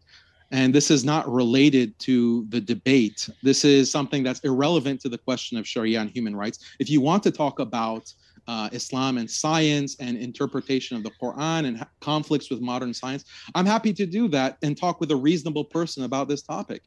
But this is not relevant to the debate. I don't understand the moderation here, James, because you're supposed to ask relevant questions about the debate. This is something completely irrelevant. This one coming It's in from embarrassing. That's why I Secular don't Pagan answer. Mums. Thanks for your super sticker. And Grimlock says, I'm sad that I can't skip ahead in the debates. Apostate Prophet says, you guessed it. Here he is again. Daniel, the Quran says that the stars are missiles thrown. Let's see. I sympathize with not you, Daniel. relevant. Look, Hold he's- on. Daniel, this can is- I even, is it okay if I finish? Where do you think it's okay to just interrupt people? So my point, I was actually going to agree with you, Daniel. I was going to say, like, it is true that these aren't really related to the actual debate. So that is something that I want to be mindful of. Lindsay Marie says, Daniel, you really believe all Muslims don't have sex before marriage and don't sleep around on the partners? Yeah, the stats show that. Muslims, read Stephen Fish, Are Muslims Unique? Read his book. Read the articles that I'll cite for you that show that Muslims have lower levels of premarital sex, lower levels of extramarital sex. This is something that is a sociological fact that non-Muslim academics have written about. You can look at also the World Values Survey from Engelhardt, and he also establishes the lower rate of premarital sex and support for premarital sex amongst Muslims. Now, a minority of Muslims are obviously having premarital and extramarital sex. The point is that it's at a much lower overall level than these other religions and these other modernized people. This one coming in from, you guessed it, Apostate Prophet says, Daniel, do you prefer Islamic law or secularism? If you had the power, would you want to return the U.S. into an Islamic country? What would happen to the resistant, disbelieving men and women in this Islamic America? So there's a lot of ways to spread Islam, right? And I invite non-Muslims in America and throughout the world to look into Islam, investigate Islam, look at these arguments that I'm making, and have an open mind. Like, you see this kind of con game and hoax that people like Harris and Apus are doing, where they're trying to, repeat the same talking points, but it's all based on lies. And when you actually understand how Islam and Sharia law, orthodox, strict Sharia law, is promoting family and marriage and community and results in flourishing of human life, all people, and how this has been the case for 1400 years, then people will be open and will want to accept Islam. This is my message to non-Muslims watching, and I do it with a very sincere and open heart. This one coming in from Death Hip says, Daniel, colonialism is soaked by non-Europeans as well, mostly by Asians, Chinese and Japanese, etc., and even sub-Saharan Africa, like Ida Amin. Idi Amin. Thank you. Yeah, I agree. Like that's proving my point. You have people conquering and being conquered throughout human history. This is why war and slavery and sex slavery are so ubiquitous throughout human history across all these cultures. But there is no colonialism like modern European colonialism, because modern European colonialism has technology, and that enables more genocide. Now, of course, there were genocides in the past, ethnic genocides that happened, but Islamic conquest is not genocidal, and it's not ethnic based, because people can convert into Islam. Conquered people like the Persians, like my ancestors, they converted into Islam and they achieved equal status with the conquering Muslim community. So this is very unique in Islam. This is why Islam has been so ethnically and culturally rich and diverse, but you don't find this with European colonialism, because it wipes people out. We have so many people, Native Americans, Aboriginals, Asians, that have gone completely extinct because of European human rights colonialism. So basically, your ancestors gave up. I hate to do this, but just because we have so many. Cold Loyalty says, Daniel, are you not aware that Islamic groups pushing Sharia law are currently committing vicious murders of families and children and posting them on the internet? What about those destroyed families? No, I don't condone any kind of barbarism. There are many terrorist groups. Many of these terrorist groups are actually agents of different intelligence agencies, and they deliberately commit atrocities and post it online to make Islam look bad, to make Sharia look bad. These are just, counterintelligence operations, the same kind of operations that have been used for many groups by modern intelligence agencies from the West and from Israel. So I condemn these kinds of terroristic actions, and I don't endorse them at all. I've never endorsed them. You got it. This one. Poor Islam. They don't let us have sex slaves. This one, we must go to this next one. I'll give you a chance to respond if you want, Daniel, because I want you to have the last word since it was addressed to you. If you want to give a last word. To what he just said? Yeah. He's just saying words. What is there to respond to? You got it. Well, you don't have to. That's all right. You can't respond to. This one coming in from Apostate Prophet says, the Quran describes disbelievers, including Jews and Christians, as quote-unquote worst of creatures and quote-unquote less than cattle. Does Daniel agree this fits with the Sharia law?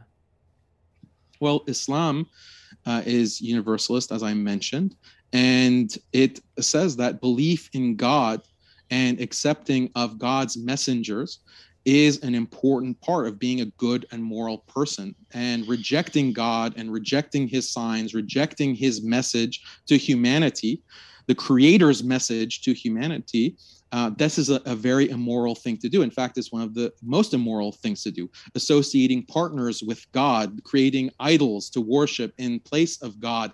These are some of the worst things, the most immoral things to be done. And so this is the moral vision that Islam offers, and there's a lot to say about that. There's actually a video that I'm going to publish in about a week called The Genius of Islam, episode 3, that's going to talk about the evil of idol worship and associating partners with God. And so I invite everyone to watch that for a more detailed elaboration of this. This one coming in from Azri Schizophrenia says, Daniel, do you think it is just and righteous to prevent people from speaking against Islam, to conceal testimony what other people have? Is that what Allah stands for? So Islam restricts freedom of speech, and this is something that all cultures and societies restrict, freedom of speech. And you can read the book by Stanley Fish. He's a philosopher that says there's no such thing as free speech, and it's a good thing too. And the idea is that to maintain social cohesion and social order, you have to have certain speech norms, and you have to limit speech in order to maintain those kinds of bonds and social cohesion. Otherwise, you're going to have chaos and destruction. And so all societies prohibit speech, and liberal societies and modern liberal human rights governments in the West are the most restrictive when it comes to speech, because they literally assassinate and have a history of assassinating people throughout the world that have spoken out against liberalism, against democracy. Look at the assassination of civil rights leaders in American history who were arguing for racial acceptance, such as Martin Luther King, Malcolm X. They were assassinated by the deep state because of their opposition to the secular world order and the racist neo-colonial world order. So this is something that all Daniel, the thing about liberal. Wait, let me answer the question. You're not getting any questions. You don't get to interrogate me along with Apus and all of these atheists. So let me just talk about deep state historical facts about the assassination of Martin Luther King, Malcolm X, and look at the colonial period where you have Britain, you have France, you have the Netherlands who are controlling colonies, and they are stamping out with brutal authority any opposition to colonial rule. They have to do this. Okay, they have to do this. Otherwise, liberalism won't be accepted by. So this is the free speech of liberalism and human rights. This next one, Leptoceratops says, Daniel, if a husband forces sex upon his wife against her will, is that wrong under Sharia? So Islam comes with certain marital rights. Husbands have certain rights and duties. For example, the husband has to provide shelter. He has to provide clothing. He has to provide food. It doesn't matter if the husband doesn't want to provide those things. He has to. And the state, the Qadi, basically the Islamic State, can force the husband against his will to provide nafaqah for his wife and for his children and his family. This is something that's good. This is an important policy that reduces the man's individual liberty. And similarly, the woman's individual liberty is also restricted, that if the husband has a reasonable request for sexual relations, then she is obligated to comply with that. If she decides not to, he can't start beating her and he can't start abusing her in a violent way, but the Qadi can say that, look, you're not meeting your spousal duties, and therefore you will forfeit your mahar, for example, the bride dowry. You will forfeit your other privileges as a wife. So there's give and take in marriage. That's why Islam is beautiful, because it creates this dependency between husband and wife. It's not like modern sexless marriages in the West where women say, oh, I can leave my husband to have no sex for months because I don't feel like it. I'm a strong, independent woman. And meanwhile, the husband is working his tail off trying to provide for his family, but there's no obligation on his wife to reciprocate in any kind because she's a strong, independent feminist and she has to have maximum choice and opportunity. But the poor devil, he has to work and provide for all of that with no compensation or anything in return. Husband gives shelter, so he has a right to beat her up. We have so many questions. We've got to go to the next one. I do have to remind you folks, like, we read them in the order they come in. I agree. We have almost all of these are for Daniel so far. We're not trying to do that on purpose. We just read them in the order they come in. Apostate Prophet says, Daniel, under Sharia, should homosexuals be executed if your own child openly engaged? Watch the debate that I had with you, Apus. Just say yes. They said if you're... Just say, Daniel. All right. Watch the debate. Throw them off the rooftop. Watch the debate. Look, he's asking... So this Apostate Prophet, I debated him already, and all of his questions we discussed in his debate. So he's just rehashing it. This is ridiculous. What kind of moderation is this? Because the world wants to see more of that. Well, I mean, I can't purposely just exclude questions to favor a particular debater. So why not? This is your channel. Why not? Because I don't want to favor a particular debater. You're the first person out of 600 debates that we've hosted that's asked for this. Have you ever had a previous debater come into the chat and try to overtake the Q&A? Have you ever had that situation in your 600 debates? He's asking questions. If he wants to ask a lot of questions, I don't think that's unfair. I don't think that's so. Don't tell me that it's unprecedented that I have a problem with this. Well, it is unprecedented. It's unprecedented to have a previous debater come and hijack the chat. It's not unfair for him to want to ask a lot of questions. We read them in the order that they come in. So my answer to when I actually try to respond to you, you try to speak over me. I'm just giving you a response. Am I like? Do you not want people to hear my response because you know it's better than yours? So let's go to the next one. They said, Daniel, if your own child openly engaged in sexual interactions with the same sex, would you want your child to be executed in your ideal Islamic system? If my own child, do I want my own children and family to be subject to the Sharia? Yes. Gotcha. This one coming in from, do appreciate your question, Yavuz, let me know if I pronounce this right, Iriza, thanks for your question or statement, says Islam is a universal religion of peace, love, tolerance, and justice. If you are reading this, you are invited to read the Quran and decide for yourself with an open mind. Don't just listen to haters. Next one, Silver LTC says Quran 98:6, quote, those who disbelieve in Allah and his messenger are the worst of all creatures, unquote, aka worse than rats. Any response? That's nothing. That was the previous question. Daniel is awesome for that. Daniel is like, yeah, so what? They're worse than that creatures. Question was already asked. You're just repeating the question that was literally just asked. This one coming in from, it's not the verbatim one, but it is true. It's on the same topic. This one from Apostate Prophet says, for Daniel, if he wants to force Islam, execute apostates and enslave disbelievers, would it be okay to do the same to Muslims and Muslim converts? If not, why not? Please answer the question. Would it be? No. Why would I want people to be, the people who stand for truth and justice and righteousness, to be enslaved? Why? Like, just because you accept that warfare is necessary and slavery is necessary doesn't mean that you yourself are fine with being defeated in war.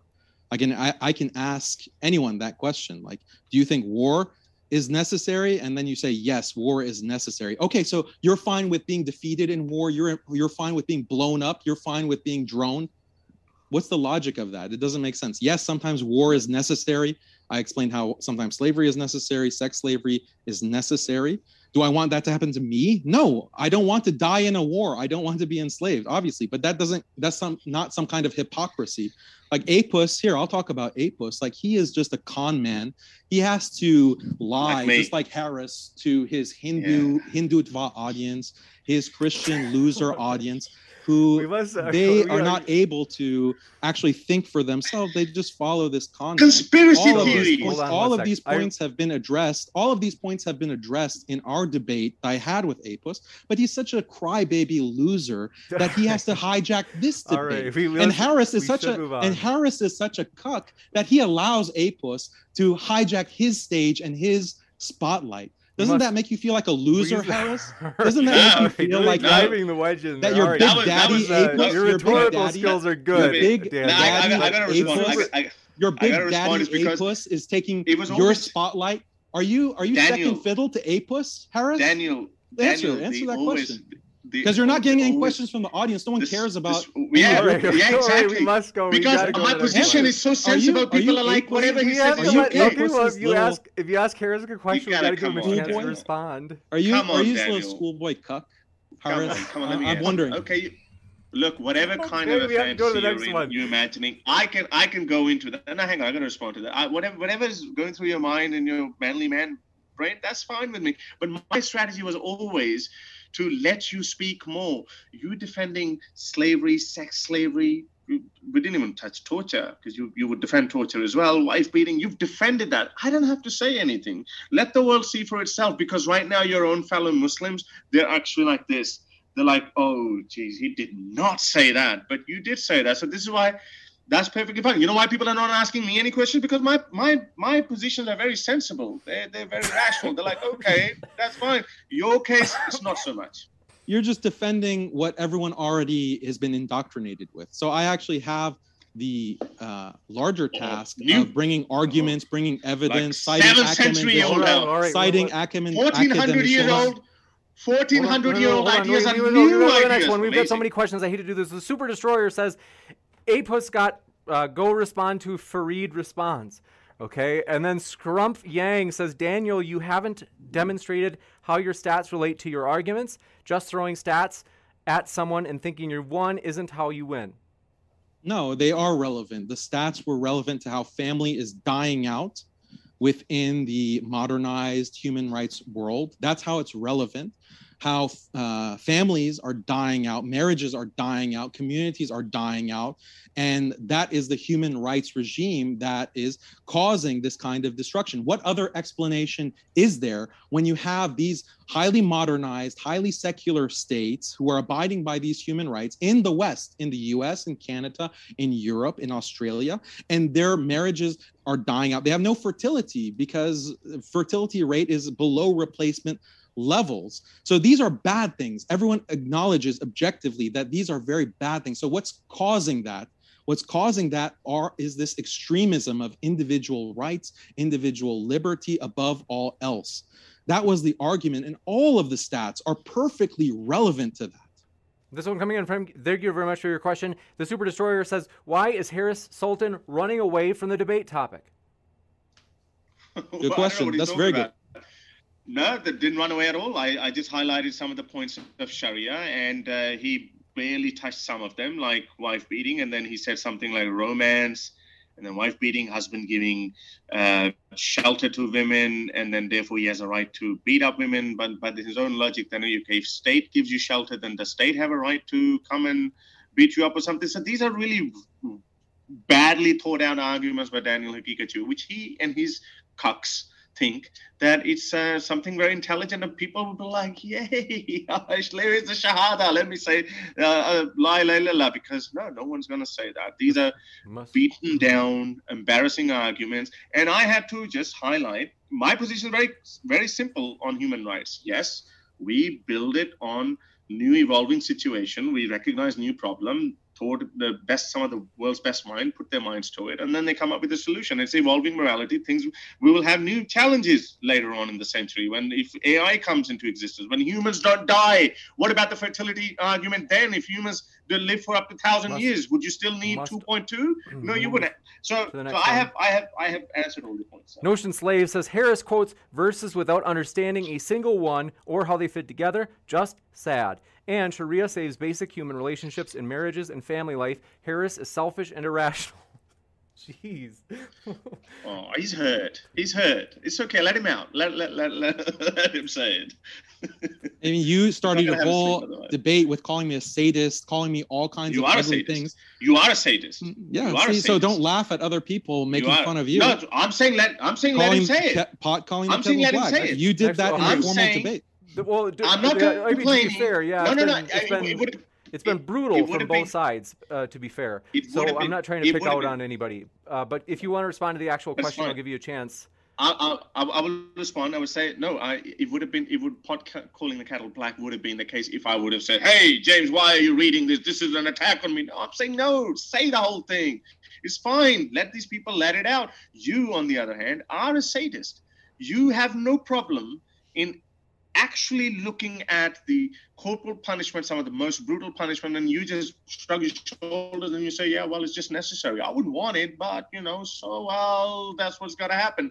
So you are a sadist. I mean, any sane person, and I still put my faith in humanity, and I know even most Muslims, because I've seen that. I've seen my Pakistani society. Would a sadist have this? Don't do it.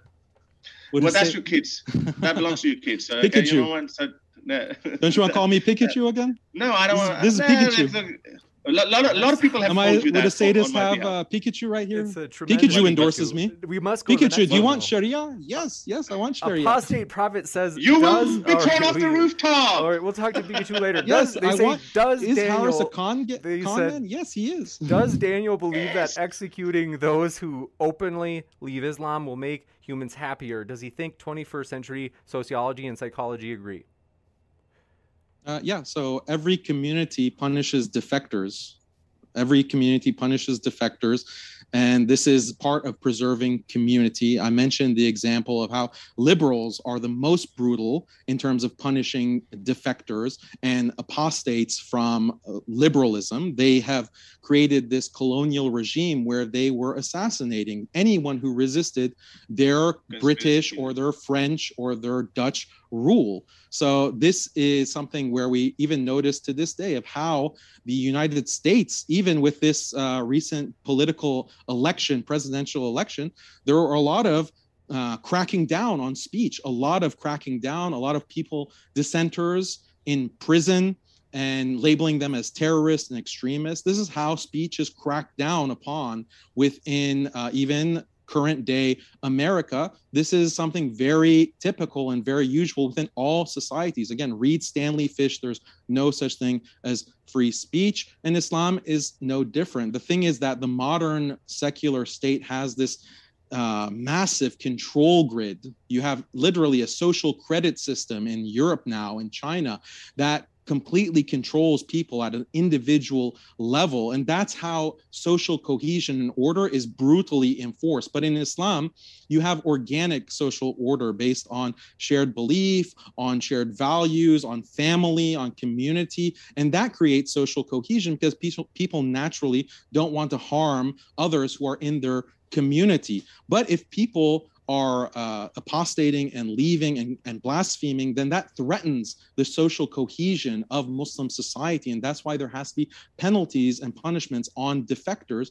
But in substance, this is no different than any other community in history. And even the so-called modern civilized West, it's just that the modern civilized West has this massive control grid because they've wiped out the family relations, the organic relations with community, and all that has been wiped out in favor of this monstrous control grid, social credit system surveillance state that we're all suffering under. You got it. And thank you very much. Want to mention, folks, I think I already mentioned it earlier, but want to mention it again. It's been pinned in the chat for a while. We cannot take any more questions. We can't take any more. So please don't send any more questions. The Super Destroyer says verses you'll never hear quoted in the Quran. They say Quran 90, 12 through 13.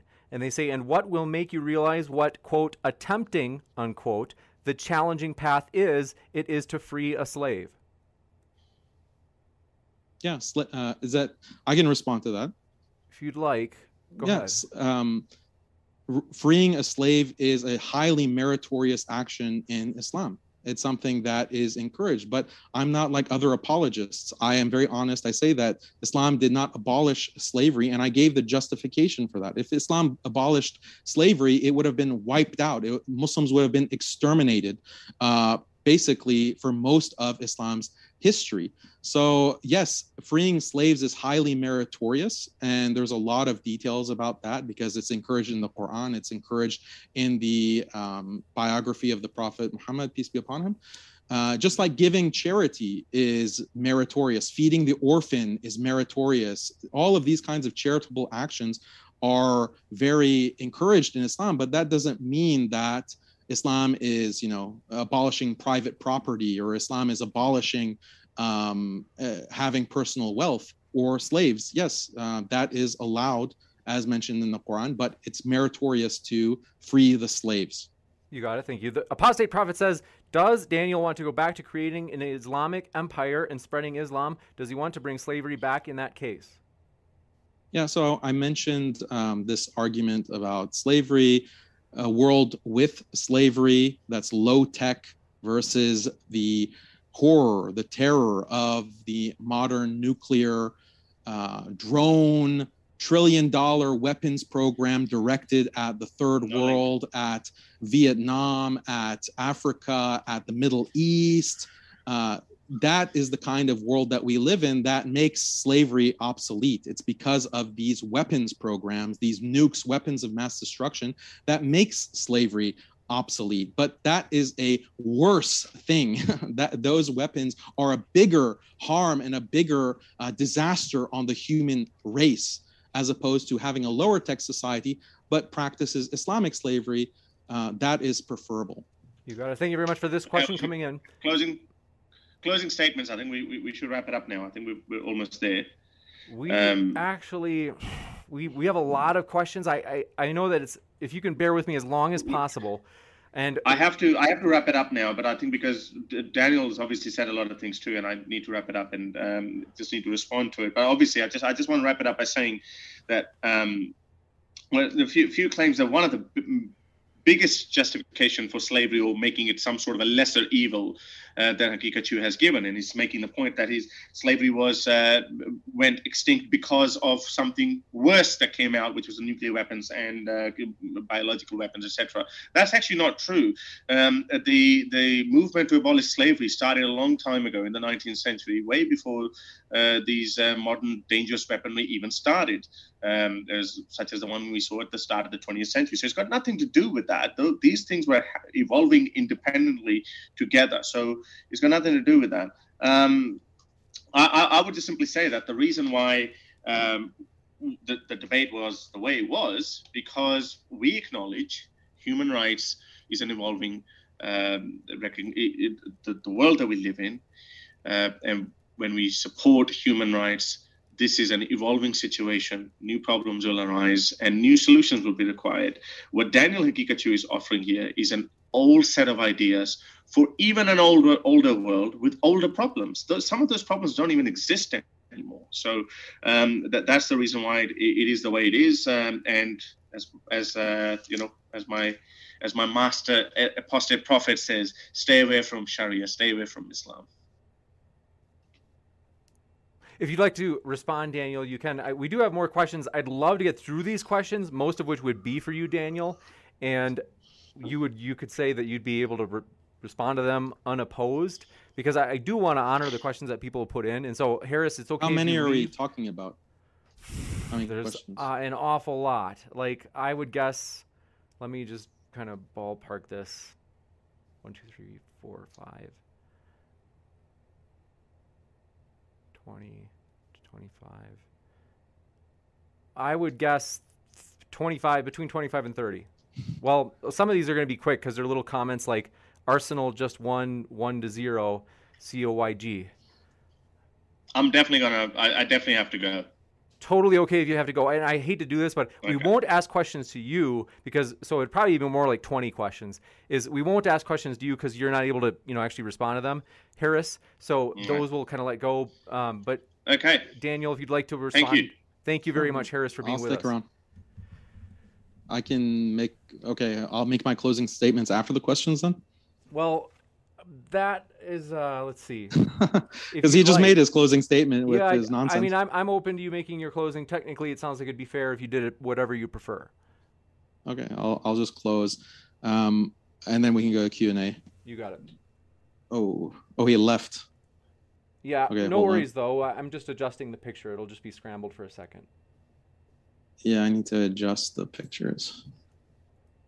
But do want to remind you folks, we really do appreciate both of our guests. They are linked in the description. So if you want to hear more from Daniel or from Harris, we highly encourage you to check out their links down in the description box as I am adjusting the pictures right now. And want to remind you, we really do appreciate our guests. And so want to, as I mentioned, encourage you, you can check out their links if you would like to.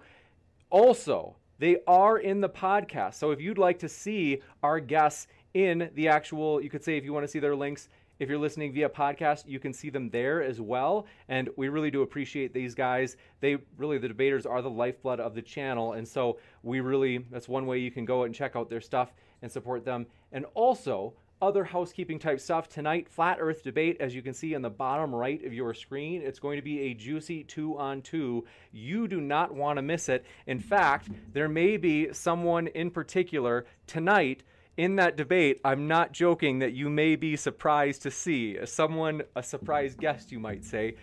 In other news, I want to mention next week we will be hosting a debate between Skylar Fiction and Dr. Josh, going against two Christians on biblical ethics, another juicy topic similar to today. And so if you haven't yet, hit that subscribe button, as we are looking forward to those, and you don't want to miss those, folks. They're going to be really fun debates.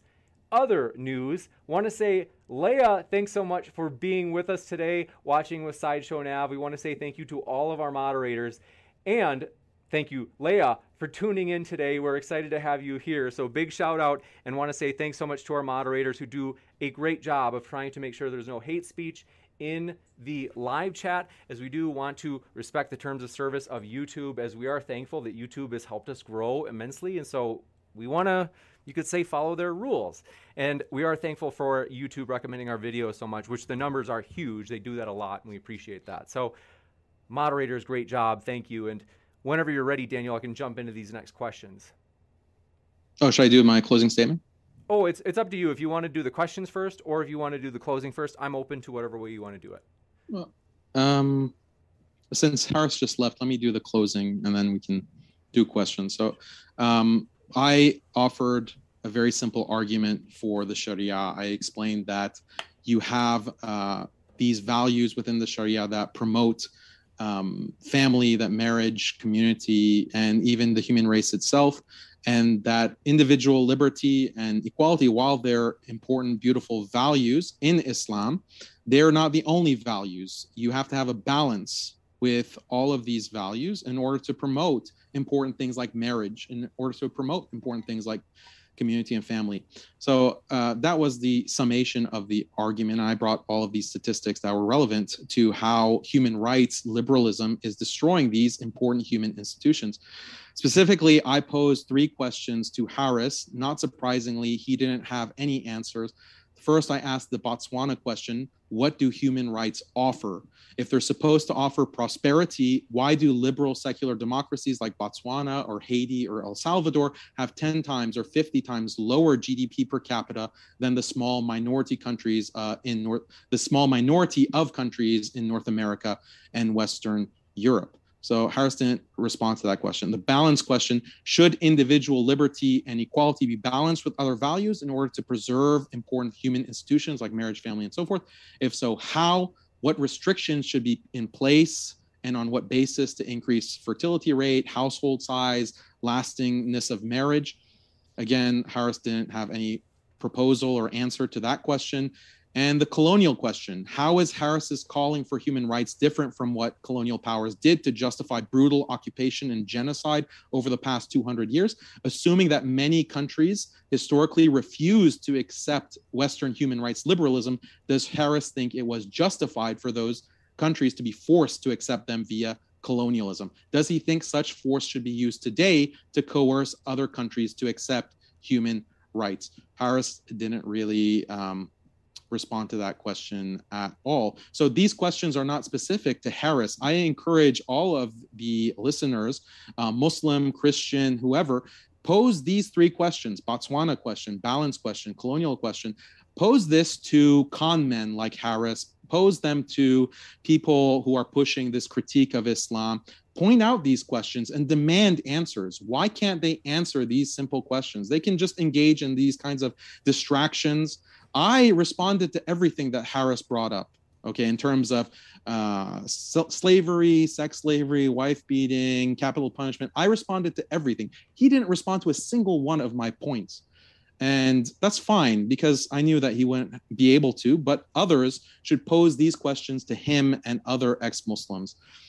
So yeah, and overall, like I mentioned before, I invite everyone to study Islam, look further into Islam, get past these lies and propaganda from propagandists, and investigate with an open mind. And I hope that more people will see that Islam offers a very attractive, beautiful vision for human life and for humanity overall. And once you get past these points of propaganda against Islam that have been propagated by colonial powers, by neocons, once you see through their lies and distortions and half-truths, then you can see exactly what Islam has to offer all of humanity.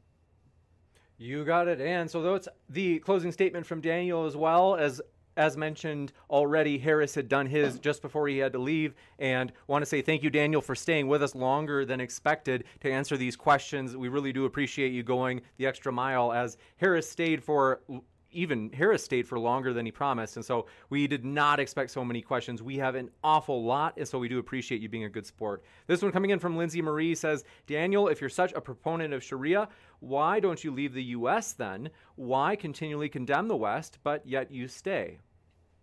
I already addressed that. I already addressed that. Where should I go where my immediate life is not in danger and the life of my family? Because you have, again, this human rights regime, the U.S. empire, that is literally bombing and invading countries, occupying them, imposing sanctions, assassinating people, anyone who is opposing their global dominance. So this is something that we can see even in Afghanistan. There was a drone bombing as the U.S. is leaving, even as the U.S. is leaving their 20-year brutal occupation, they drone strike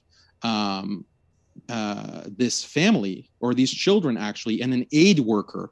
And they admitted that it was an innocent aid worker and children. At first, the US claimed that was ISIS-K that they had droned. But then after investigation, they found out that no, it was actually children, innocent children that the US had droned. And is there any accountability for that? No, there's no accountability. There's no punishment for this brutal kind of imposition that the world thinks that it owns the whole world and it can bomb everyone into submission. And they have stated that they want to continue to pressure Afghanistan to abide by human rights. Otherwise, we're going to pressure, agitate, we're going to impose sanctions. So that's still the plan. The US hasn't given any kind of guarantee that they'll leave the Muslim world alone, leave Afghanistan alone. If the US actually were to promise, like, look, we're not going to do anything with Afghanistan or the Muslim world, we're not going to pressure, we're not going to agitate, then yeah, I would love to move to Afghanistan or any of these Muslim countries if it means that the US and these Western powers will leave the Muslim countries alone, but they won't. They haven't given any guarantee. They have no plans to leave it alone. They just want to dominate the entire globe.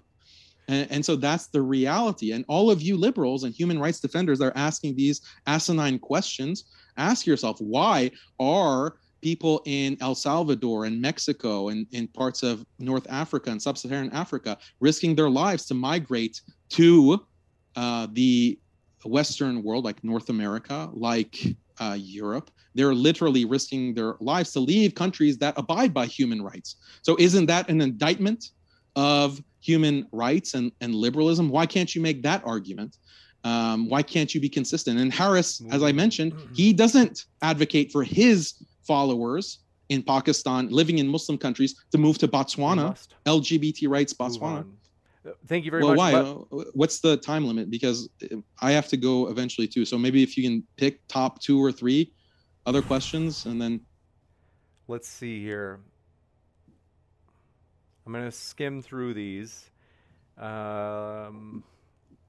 Notion Slave, thanks for your question, says, quote unquote, beating refers to using something as light as a quote unquote miswak, aka a toothbrush. It must not leave a mark or cause harm. Note the Prophet never beat his wives. It is also the last resort. Quran 4, verse 34. I don't really think that's a challenge to you. I think they actually agree with you now that I read it. But next one coming in from Apostate Prophet says, Daniel still doesn't explain why he won't move to, let's see. I did explain that, actually, A+. Yeah, we've got that one that you just covered that. And then, or earlier in the debate too. This one coming in from, let's see here. Lindsay this Marie, is the all the art. Sorry, go ahead. Lindsay Marie says, a Taliban recently killed an Afghan folk singer just for being a musician and banned all live music. Is this Islam? Sahih Bukhari 5590. Is this peace? I don't know what that news is about. I haven't read it. So you got it. And then let's see. That was for Harris. This one coming in from Luis Romero. Thanks for your question. Says, Daniel, about the maximizing pleasure conflicts with well-being, quote, is glorification of suffering the logical reaction to reconcile a non-ideal reality with an idealized deity who wants suffering? I don't think that Islam wants suffering. Islam is trying to give guidance for humanity so that human beings can live their best life and flourish and enjoy and have a beautiful life. That's what Islam offers, and that's very explicit in the most hardcore orthodox understanding of Islam, and it's very clear in the Quran and the Islamic sources of revelation. We are meant to live a happy life, to live a joyous life, to enjoy our family, to enjoy our children, to enjoy our spouses. This is something that Islam wants for humanity, not suffering. Maybe that's like a Christian understanding, but Islam doesn't have that. It's just the Creator knows best what is best for us and what is going to lead to that happiness. And some of those things are beyond our understanding if we don't think about it. But when we actually look into some of these provisions within Islamic law, some of them are going to limit individual freedom.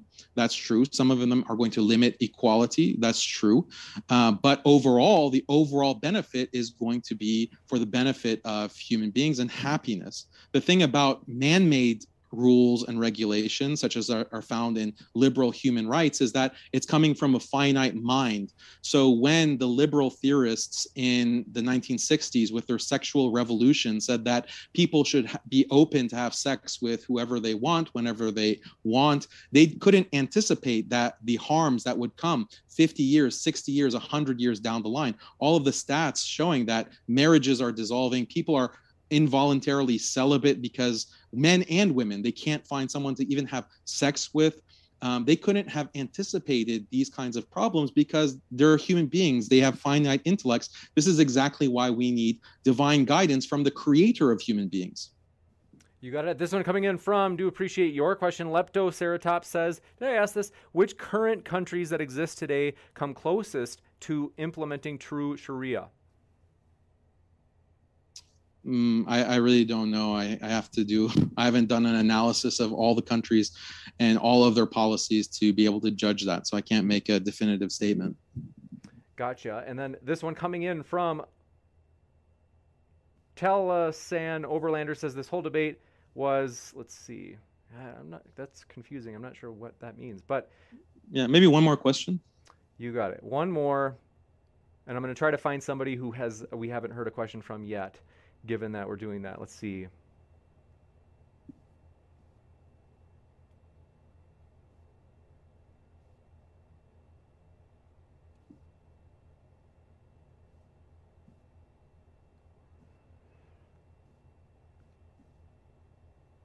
Contrarian 420 says, Harris, how would you compare the impact of your government on reducing your human rights versus religion? Are you allowed outdoors without a fine?